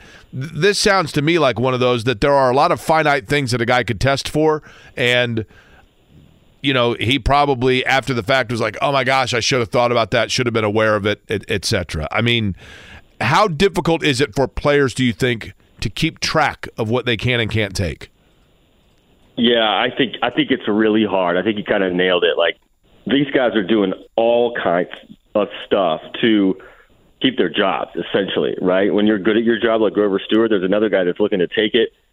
And if you would have told me yesterday before this news broke, I think Grover Stewart would have, if you would have told me that there was a Colt that was going to be popped for PEDs, he may have been the very last person I said, just from my interactions with him over the years. But again, in sports, as we've learned over time, you can't make assumptions on anything. Like, I remember when LaRon Landry was popped for steroids, I want to say in 15, maybe 14 or 15, and we were all like, oh, yeah, like, which week was it? Like, we knew it was coming, right? That guy looked like a cartoon character. With this, it's a little bit different. But again, it happens, and I don't think Grover Stewart intentionally did anything wrong. But again, they're doing all kinds of things and putting all kinds of things in their bodies in terms of nutritional supplements, protein, etc. And he put the wrong thing in his body, and he's going to pay because it's going to cost him quite a bit of chunk of money. Now, Zach, the other thing is this, and where Grover Stewart is, and we were just talking about this in the break. How does this impact Grover Stewart's long-term viability with the Colts? I personally say if he's producing, it doesn't. But your thoughts? Well, I believe his contract's up after this year. Signed a 3-year deal in 2020 when he was playing really well. They love him in the organization. They really value that 3 tech right next to Buckner, that 1 tech, whatever you want to call him. He kind of plays a little bit of both. That tandem has been maybe the best part of this team over the last 5 years. And that's not a good thing, right?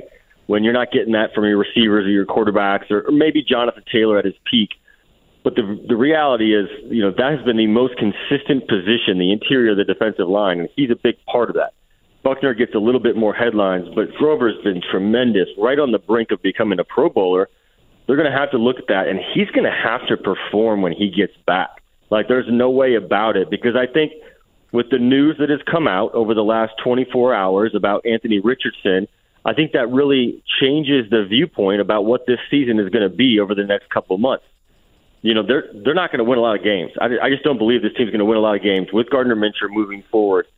And everything's going to be about what they do next year to set up to keep Anthony Richardson on his feet a little bit longer and be a little bit more competitive. So they're going to have a higher draft pick because they're going to lose more games. What does the future look like now that you have that quarterback? Jim Irsay's comments this morning at the NFL owners' meetings makes it very clear that they believe they have the guy.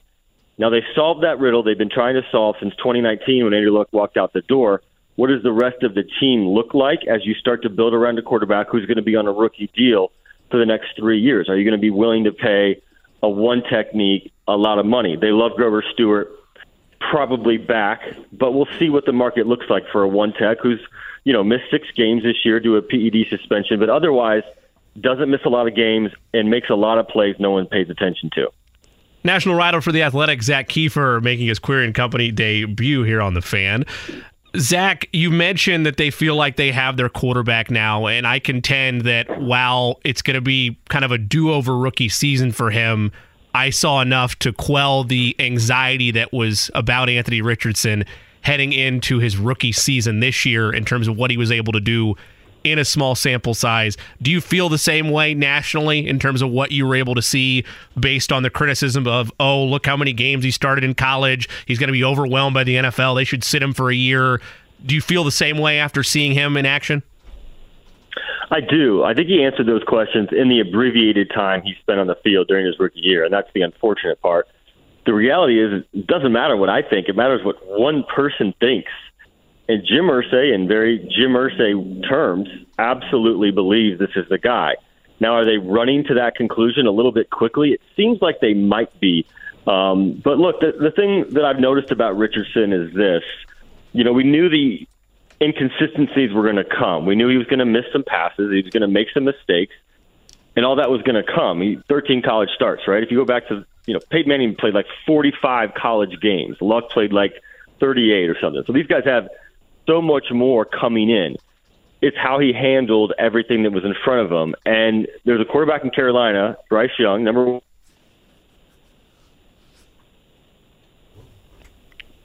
I think we lost Zach. I think we did. Things were going so well. We'll reconnect with him here. You start talking about Bryce Young, and all of a sudden, that's right. Frank Reich, people come after Frank Reich's no longer calling plays, so he's making sure the calls drop, right?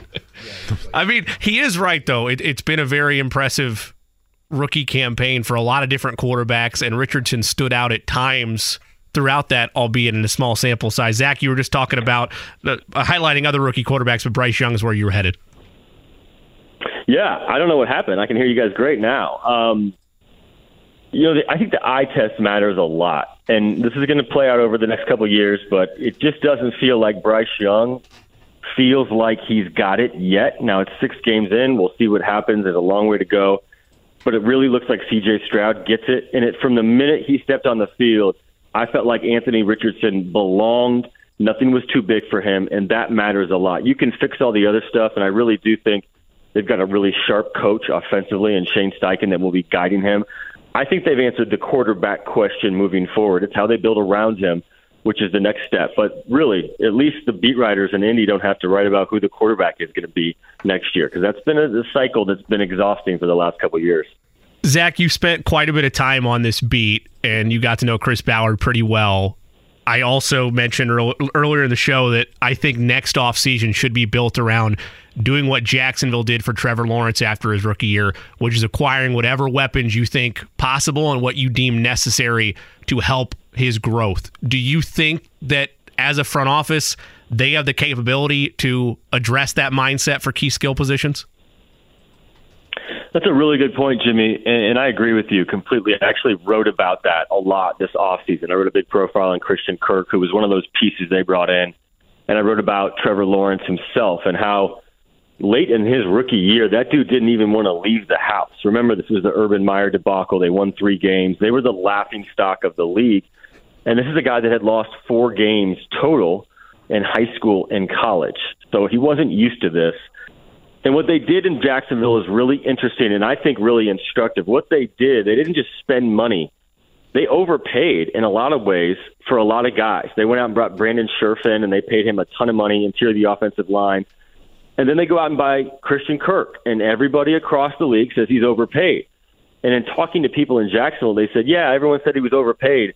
We were fine with that because we were going to pay for character. So in their view, what they wanted to build around Trevor Lawrence, they wanted to have the veterans around him that were going to make him better, not just on the field, but off it, and as he grows into that leadership franchise quarterback type situation.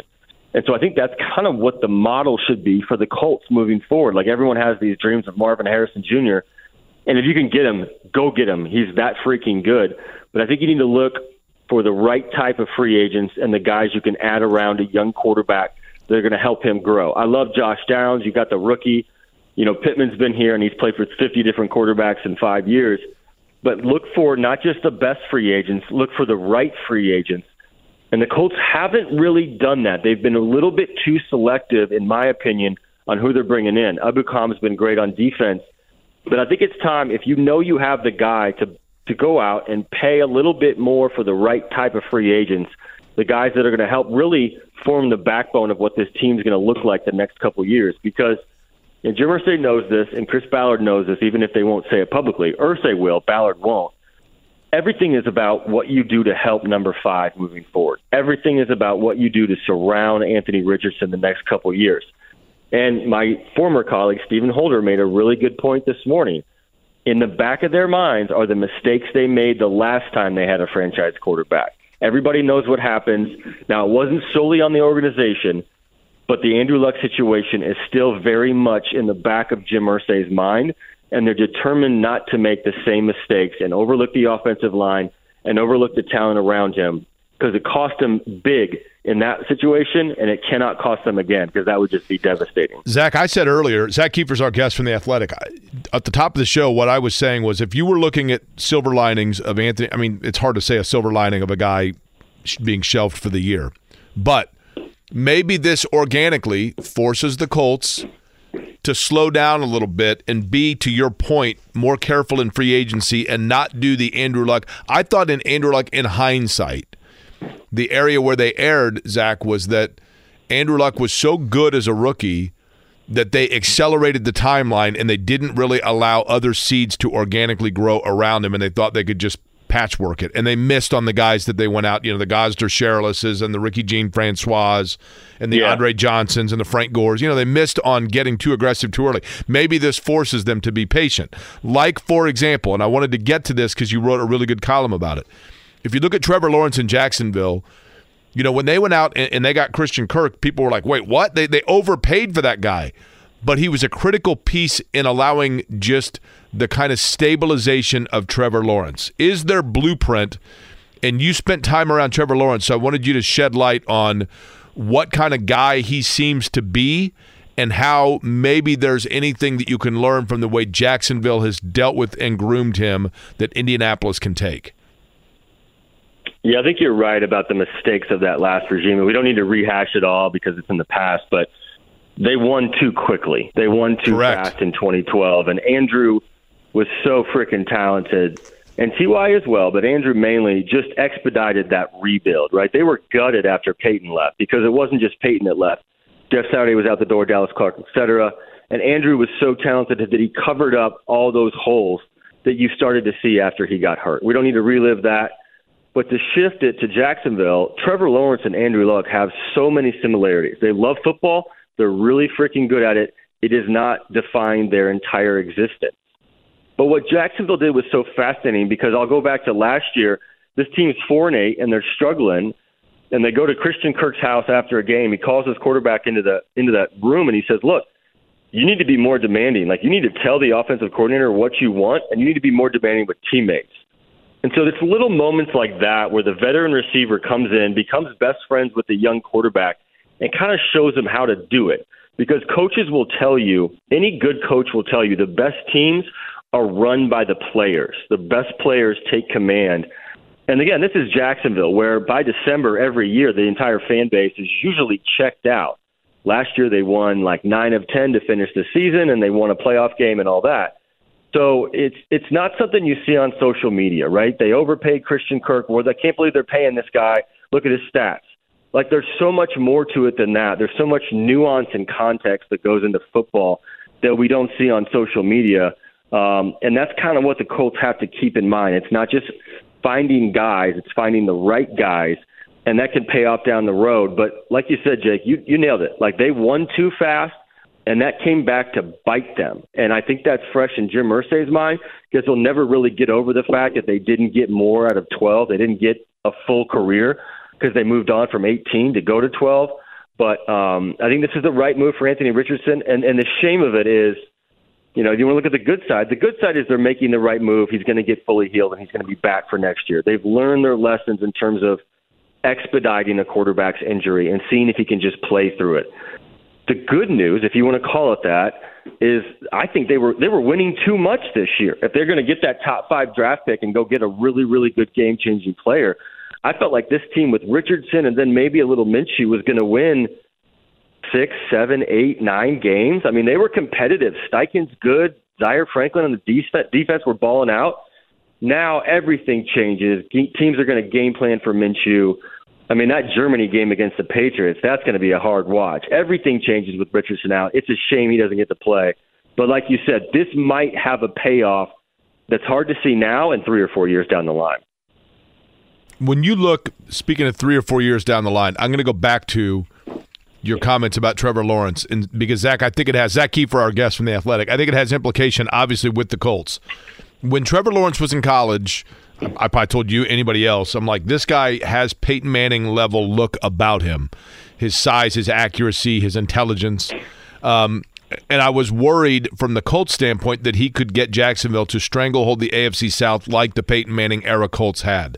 Do we have enough evidence to say that Indianapolis is in a division where, in fact, Lawrence and the Jags can do exactly that, or is it more balanced than we thought?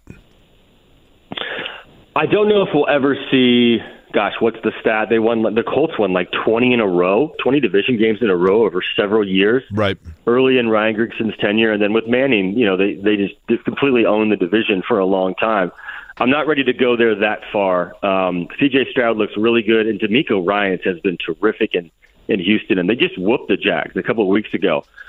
But I feel like Trevor Lawrence, and I got to talk to him for a while, and we spent some time together.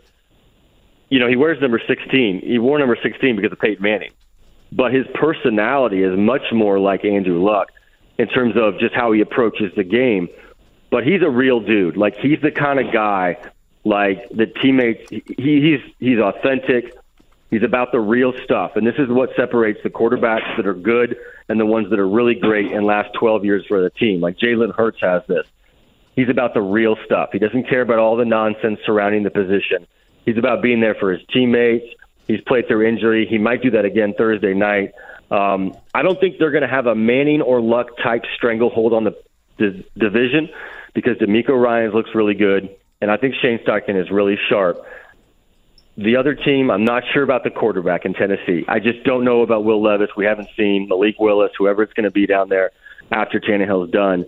But I think they're the team to beat. They have a Super Bowl winning head coach in Jacksonville. And like you said, they went out and they spent a lot of money in free agency to bolster that roster, and it paid off in a big way last year. And this was the quote from Jim Irsay the day the Jaguars took Trevor Lawrence first overall. He said, I'm going to have to deal with Trevor Lawrence for 10 to 15 years. Like, my luck. Like, he knows that he had Peyton Manning for a long time and Andrew Luck for a couple years, and he knows that everybody was looking up to them in the division. And it feels like that has tilted because he knows how talented Trevor Lawrence is. And the Jaguars are just simply not going anywhere. Zach, what's been your favorite thing about shifting from being specifically a Colts writer to now being a feature writer league and nationwide? Getting out of the bubble, if that makes sense.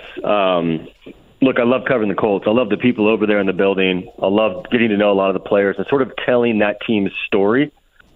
But there's a lot of days where you're just kind of stuck telling whatever happens, right? And so if it's good, it's fun to write about. If it's bad, you write about it. But in this new job, I get to branch out and tell stories that take 6 to 8 weeks to report. You get to talk to people you'd never usually get to talk to, which is maybe my favorite thing in the business. I get to hear stories that I would never otherwise hear. And I get to see how the other half, the other teams in the league are doing things. I went down to Miami and spent time with them. And Mike McDaniel and Tua are, especially Mike McDaniel, like just so refreshing to talk to them. Such a different personality, the way they see the game. That's fun to cover, fun to write about. Got a lot in the can right now that I'm working on that just take a little bit longer.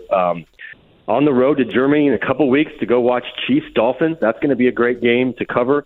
So it's been fun to sort of see the rest of the league, see how it works, and talk to the people that are having a lot of success in a lot of different ways. Zach, Zach Keefer from The Athletic is our guest. When you write features on people, a lot of times as a feature writer, you go in and you find a moment for that person that tells their story, or a moment that makes them different, or something that's symbolic that's hanging on their wall, etc.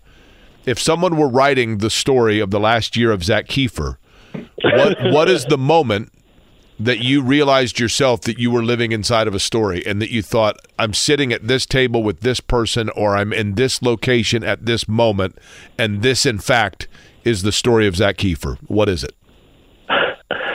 That is a fantastic question. And that is what you do. You kind of look for moments and scenes. I always tell my students at IU, look for the scene that can tell the story better than a quote. I don't know if this answers it, but I've got a good one for you.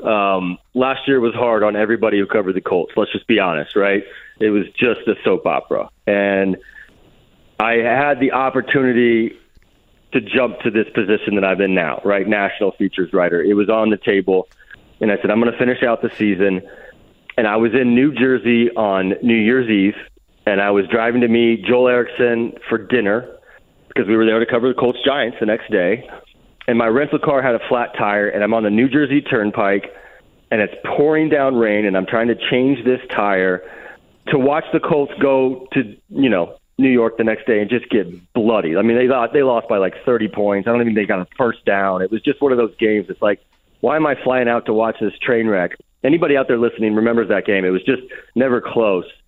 And I'm just like, I think it's time. Like, you feel a loyalty to the job. Like, you feel like you want to keep going, and you build all these connections and these contacts within the Colts. And, I covered them since Andrew's career, and I wanted to see the next step. But in that moment, I said to myself, I think it's time. I think it's time to move on. So I decided I wouldn't leave my beat partner, James Boyd, hanging. I would help him at least through the NFL draft. They drafted the quarterback. That felt like a good time to take the next leap. But I had already kind of made up my mind.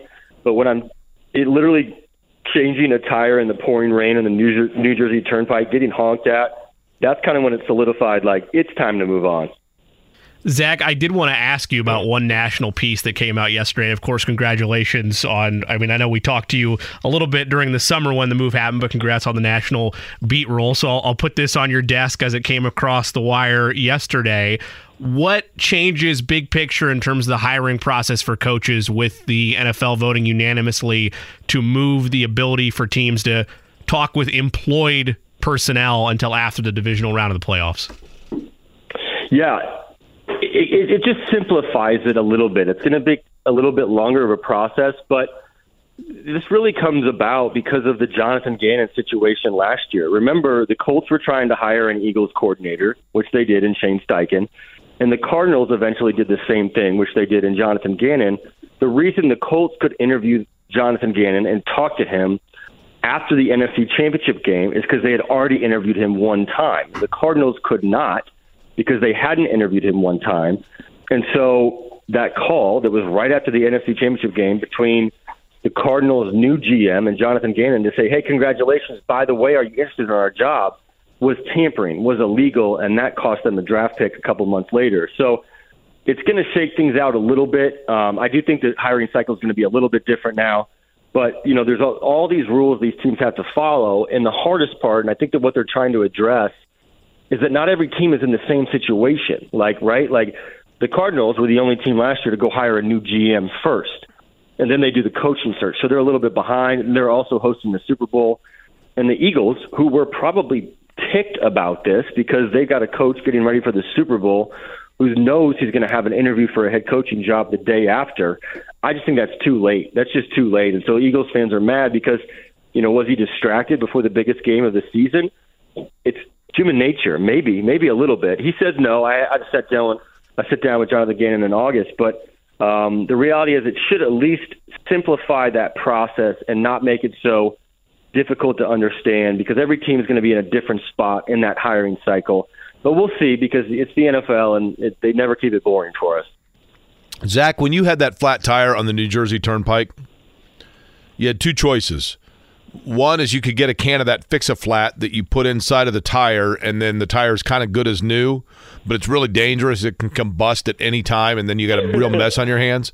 And the other is you could put on one of those little donut tires that might have gotten you to like Hoboken, and then at that point they're like, yeah, you pretty much got as far as you could. Now you got to buy a new tire. Which option is Gardner Minshew? Is he Fix-A-Flat? Looks pretty good, but it's going to combust at any time? Or is he a donut tire? Gets you 3 games, but beyond that, you're going to start feeling the wear.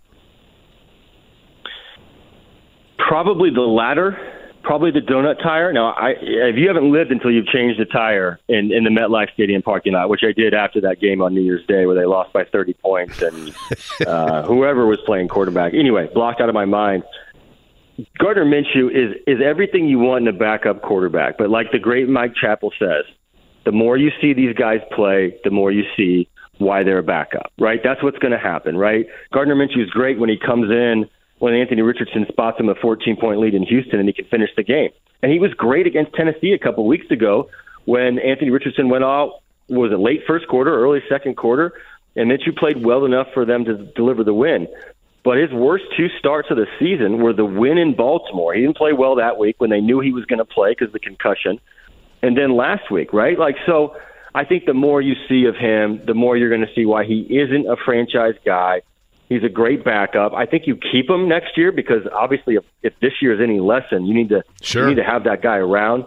But I just temper your hopes with Gardner Minshew. This team. I don't see this team making a run with him at quarterback. Lastly, the next story you're working on that we can read at The Athletic is what? Well, I've got like 6 in the works right now. Which one do you want? I am going down to Houston in a couple weeks to talk to the potential Rookie of the Year and C.J. Stroud. It seems like, Anthony Richardson was going to maybe make a run for it, but it seems like that's C.J. Stroud's award to lose. Really interesting, draft process for him. Remember all the rumors about him being really bad at those tests and skipping out on the Manning Passing Academy. He's balling out in Houston. They're changing things in Houston right now. And so I'm going to spend some time with C.J. Stroud and write about him. Do you want me to send you a little guide or a map on how to get into the Astrodome? Wait, you got in there? I didn't know the story, Jake. I've only heard it 12 times. It's the best. It's the greatest story of that's my moment. That's my athletic moment. It was when I broke into the Astrodome. Yeah, that's so if I'm profiling Jake Query, the story starts out inside an empty Astrodome, correct? Truth be told, now here's the other thing. We could start that one anywhere. The other one would be the night that I went to El Coyote, which was the restaurant where Sharon Tate and her group went for dinner the night of the Manson murders, the last night. And when I went to El Coyote, and when I was in L.A. before I go to Cielo Drive every year, they seated me at the same table that she had. So that would be, it's one of the two. You take your pick. The Jake Query profile, it would 6,000 or 7,000 words. There's a lot in there. Probably also wanted by the FBI, too. They would want to read it afterwards. There's probably some truth to that. All I want is interesting, man. All I want is interesting. That's right. All right, so you got C.J. Stroud, who you're right, he's off to a fine start. And I loved him I don't like Ohio State, and that's why I didn't like C.J. Stroud, because that dude could flat out. I mean, he was a laser focused thrower, man. I loved C.J. Stroud's game. Yeah, I mean, what was the quote? And I did a lot of research on him. I went to his pro day in the spring, and he looked at the cameras and he said, "I am a ball placement specialist." And I was like, "Whoa, you better back that up if you make that quote." And so far, he is just ruthlessly accurate. I mean, it's been fun to watch. And D'Amico Ryans has that team playing, like a team that was really asleep for a couple years, churning through first-year coaches.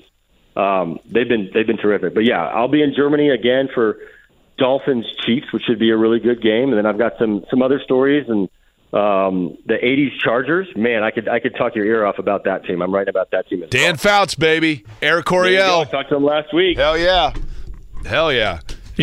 John Jefferson.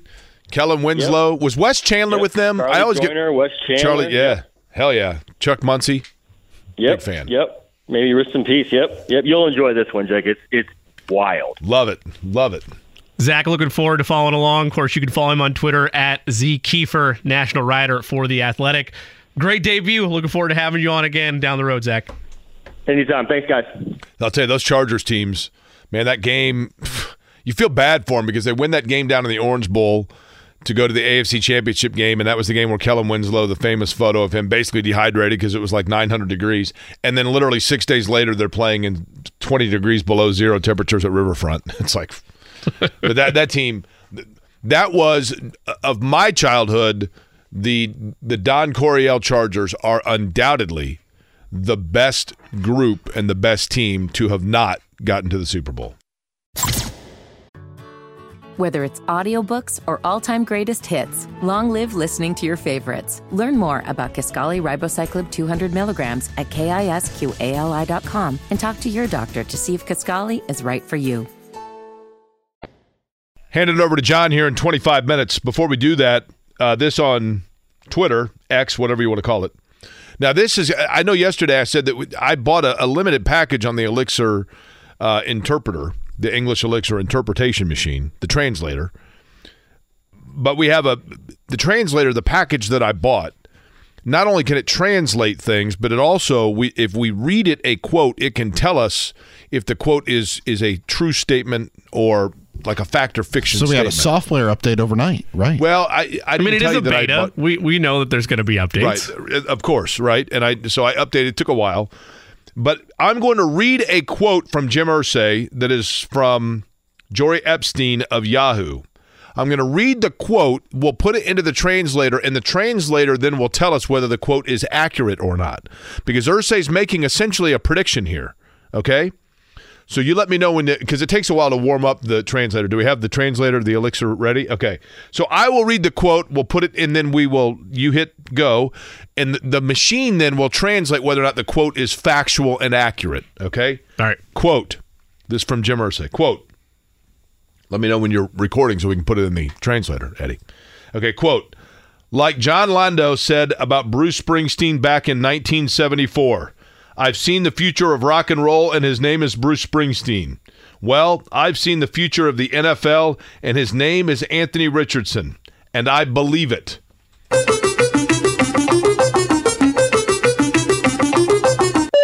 Okay, so we already have, it's going to measure the fact or fiction and analyze the statement from Jim Irsay about Anthony Richardson, which is good. Here we go. Are we ready for the Elixir to spit it out? Okay.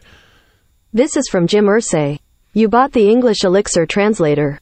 Please upgrade to the Hunter S. Thompson Experience package. Oh, okay, well. Okay. Come on. Well, we'll find out later, I guess. Such a tease. We didn't have the foresight to upgrade here. We couldn't have seen that Jim Irsay might complicate the English Elixir. I had to buy this on a whim. Yeah. I didn't run it past Petty Cash, right? What are we doing here, Jake? I bought the base model. Maybe I'm not one of these guys that waits in line for the iPhone 15 for 4.5 hours. I had an appointment. When I know that I can buy it 3 months later for 40% off, right? I'm not exactly sure what we were doing there. Exactly, right? I'm just saying.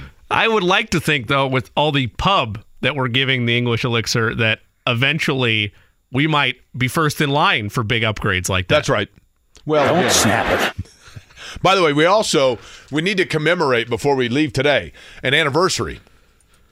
If you're just joining us today, where have you been? We talked earlier off the top of the show that, of course, Jim Irsay announcing at 11:30-ish this morning that Anthony Richardson is out for the year. They're going to have the surgery on the shoulder. He is out for the year, and that this was the best long-term plan for him. Probably true. Not fun right now, but probably long-term the best situation and the best scenario, best option. Now, also Grover Stewart, we know, is going to miss 6 weeks after being yesterday, just after we got off the air, popped for a substance abuse positive test. Performance enhancing. Yes. Big difference. Performance enhancing positive test. I want to go back, and I understand this is who he is, but I want to go back to the Jim Irsay quote for just a second. Mm-hmm. Well, I've seen the future of the NFL, and his name is Anthony Richardson. And I understand the answer is, well, that's because it's who Jim Irsay is. But why is there no middle ground? Why can't it be he is our franchise quarterback? We believe in him. Right. Why do the expectations have to be set that he is going to, like, you could infer from that, if I'm doing my bootlegged pirate elixir patent pending product over here, you could infer from that he is envisioning Anthony Richardson transforming the NFL in the way Steph Curry, Michael Jordan, other greats transform the NBA. And maybe he will, but why does that have to be the bar? Yeah, I mean, I don't disagree. He's putting a lot of pressure on the kid, for sure. But he's also paying him a lot of money, right? Well, not yet. Rookie contract. I mean, he's paying him a lot of money. He is, but I mean, he's still getting like $28 million. I'm not saying it's chump change, right? We get lost in that player money versus like real world money, but by and large, it's still a rookie deal. I believe in celebrating the silver lining in things, right? Yes. The silver lining in the Anthony Richardson thing for right now would be the fact that this forces the Colts to kind of be patient with him and not, as we talked about with Zach, accelerate the timeline, okay? Now, the silver lining, if you're a Colts fan, is that, yes, we are in day one of Anthony Richardson on the shelf, but we are celebrating an anniversary, right? We are indeed. This franchise has had ups and downs and peaks and valleys, and as a fan, there have been fabulous times. In Indianapolis, in the recent memory, more good times than bad, for sure. But believe me, I mean, I remember the, Blaze Winter Kroger poster days that became paper airplanes, and I remember, Zoop deadlifting tractors out front to try to sell tickets and avoid blackouts and all of those things. And then Peyton Manning comes, and we know the history of the franchise and the fortunes turn around. Stadium built, etc. And then you have moments of greatness. Moments that define Pittsburgh is defined by the Immaculate Reception, right? Yes. Cincinnati is defined by like Pete Rose's 4,256th hit, right? Actually, at that point, it was 41-92 to pass Ty Cobb, right? Cities are defined by great sports moments. San Francisco's defined by the catch from Dwight Clark, right? 8 years ago today, we celebrate today the greatness of the greatest play in the history of the National Football League that took place right here in our fair city. Now we've got, on a 4th down and 3, you got Griff Whalen ready to take the snap. He'll snap it. Actually, Colt Anderson is behind him. And what in the world? We don't know, Al. Flag is down. You tell Illegal formation. The whole right side of the line was not on the line of scrimmage. Offense. This penalty is declined. Tried to sneak it. There were 3, 4, 5 guys around if 2 Al players. Michaels saw that today on Thursday Night Football, and hadn't seen it before, he'd leave. He would leave. They and almost got him to quit anyway with that Denver debacle. Now, the good news is Bob Lamey, the voice of the Colts at the time, found the silver lining. It like me, Bob Lamey, eternal optimist. Bob Lamey, right? We know this. He saw the silver lining when the flag was down. Of wait a minute, we did nothing wrong. Here we go. This is a new formation. It looks like the Colts are now getting everybody to shift for the Patriots. They don't know what they're doing here. Colt Anderson is under center. Neither do the Colts. Colt Anderson waiting for the snap or no? He took the snap and got buried. I'm not sure what that was all about because that has just given New England great field position. There was a delay of game. Let's hope. My favorite part right here. Don't snap it. Delay of game. Illegal formation. The whole right side of the line was not on the line of scrimmage. Offense. This penalty is declined. The result of the play is first down for New England. Wow.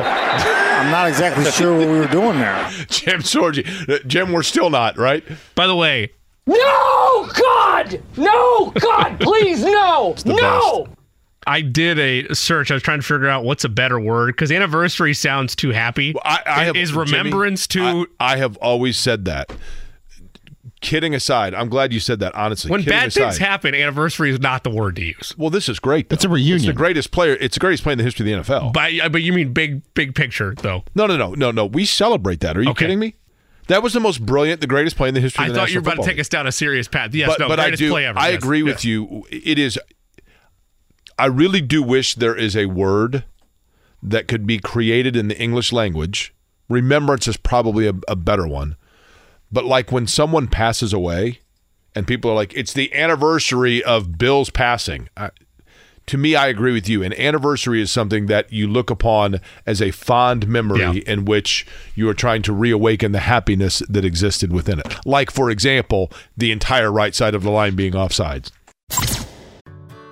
Whether it's audiobooks or all-time greatest hits, long live listening to your favorites. Learn more about Kisqali Ribociclib 200 milligrams at KISQALI.com and talk to your doctor to see if Kisqali is right for you.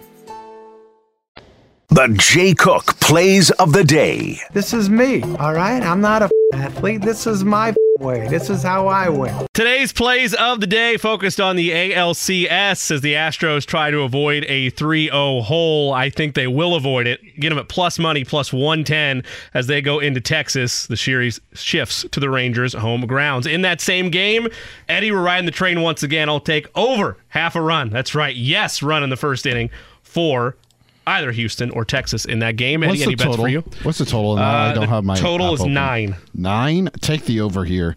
Javier has struggled this year. I think Texas will be able to put up a big number at home. And plus, I don't like Max Scherzer.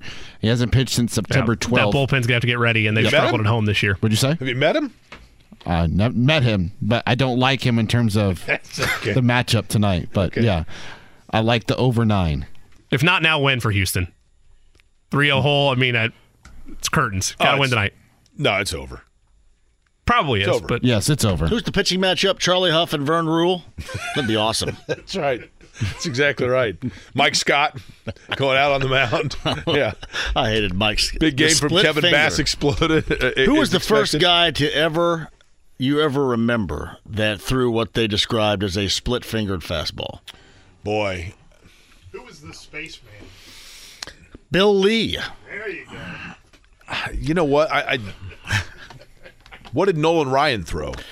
Oh. Was that not? I mean, the first time I ever remember anybody ever being referenced as throwing a split-fingered fastball was Bruce Sutter out of the bullpen. Yeah, okay. Yeah, that was it. Yeah. And okay, do you think of Sutter as a Cardinal or a Cub? Well, I hate the Cardinals, so probably Cubs. More winning. I obviously won a World Series with the Cardinals. I mean, I think of him as a Cardinal, even though, with Tom Herr and his blonde perm.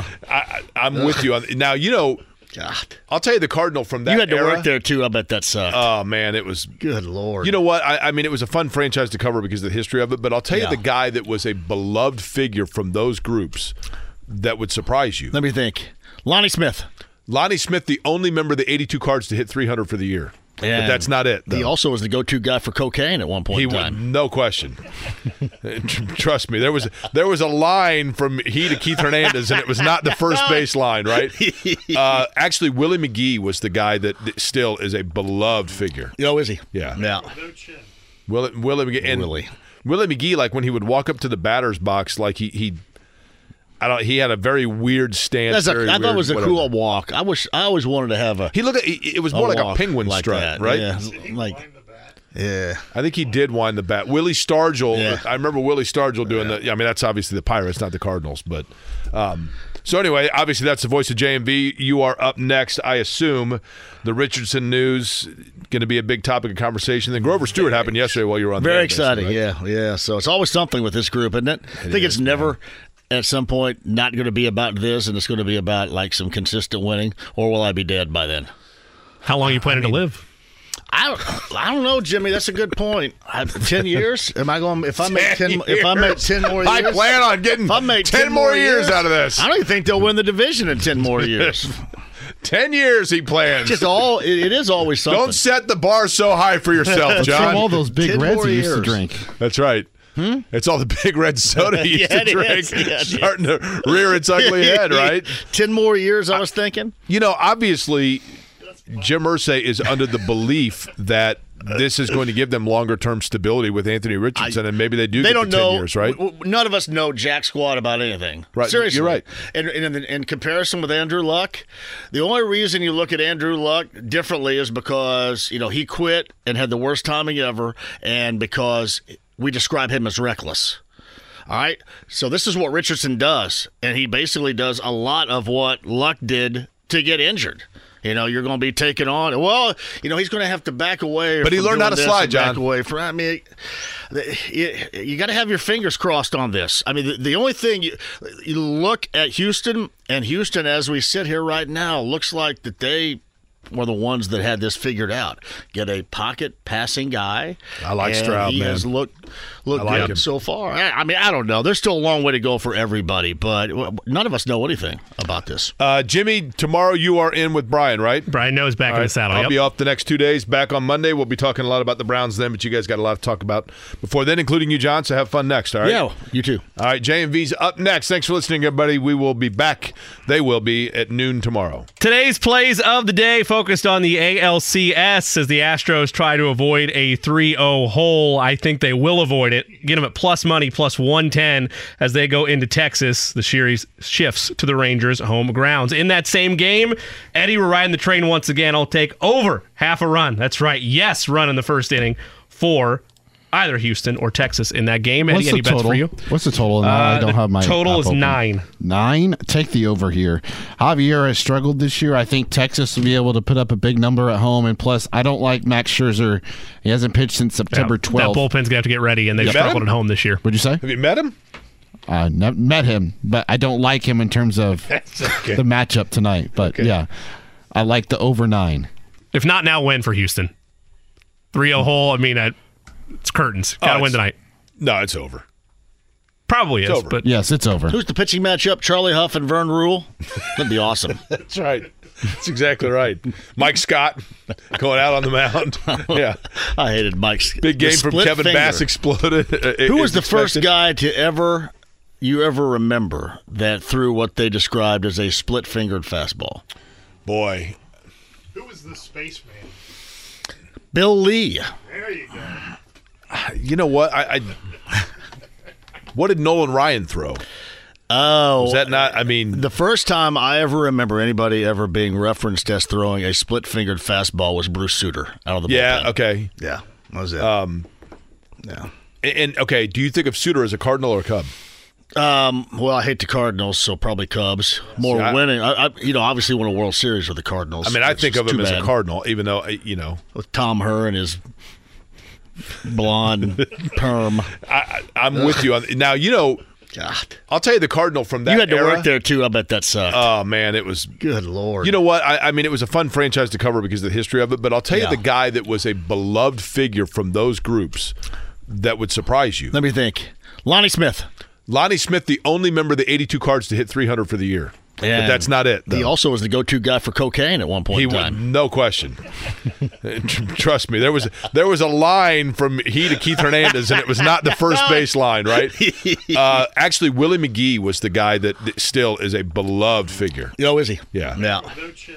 Willie McGee. And Willie McGee, like when he would walk up to the batter's box, like he had a very weird stance. I thought it was a cool walk. I always wanted to have a. It was more like a penguin strut, that. right? Yeah, like Yeah. I think he did wind the bat. Willie Stargell. Yeah. I remember Willie Stargell doing I mean, that's obviously the Pirates, not the Cardinals. But so anyway, obviously that's the voice of JMV. You are up next, I assume. The Richardson news going to be a big topic of conversation. Then Grover Stewart happened yesterday while you were on the Very air, exciting, right? yeah. So it's always something with this group, isn't it? I think it's never at some point not going to be about this, and it's going to be about like some consistent winning, or will I be dead by then? How long are you planning to live? I don't know, Jimmy. That's a good point. 10 years? Am I going? If I make 10 more years, I plan on getting 10 more years out of this. I don't even think they'll win the division in 10 more years. 10 years he plans. It is always something. Don't set the bar so high for yourself, John. From all those big reds he used to drink. That's right. It's all the big red soda he used to drink, starting to rear its ugly head, right? 10 more years, I was thinking. You know, obviously, Jim Irsay is under the belief that this is going to give them longer-term stability with Anthony Richardson, and maybe they do get to 10 years, right? None of us know jack squat about anything. Right. Seriously. You're right. And in comparison with Andrew Luck, the only reason you look at Andrew Luck differently is because, he quit and had the worst timing ever, and because we describe him as reckless. All right? So this is what Richardson does, and he basically does a lot of what Luck did to get injured.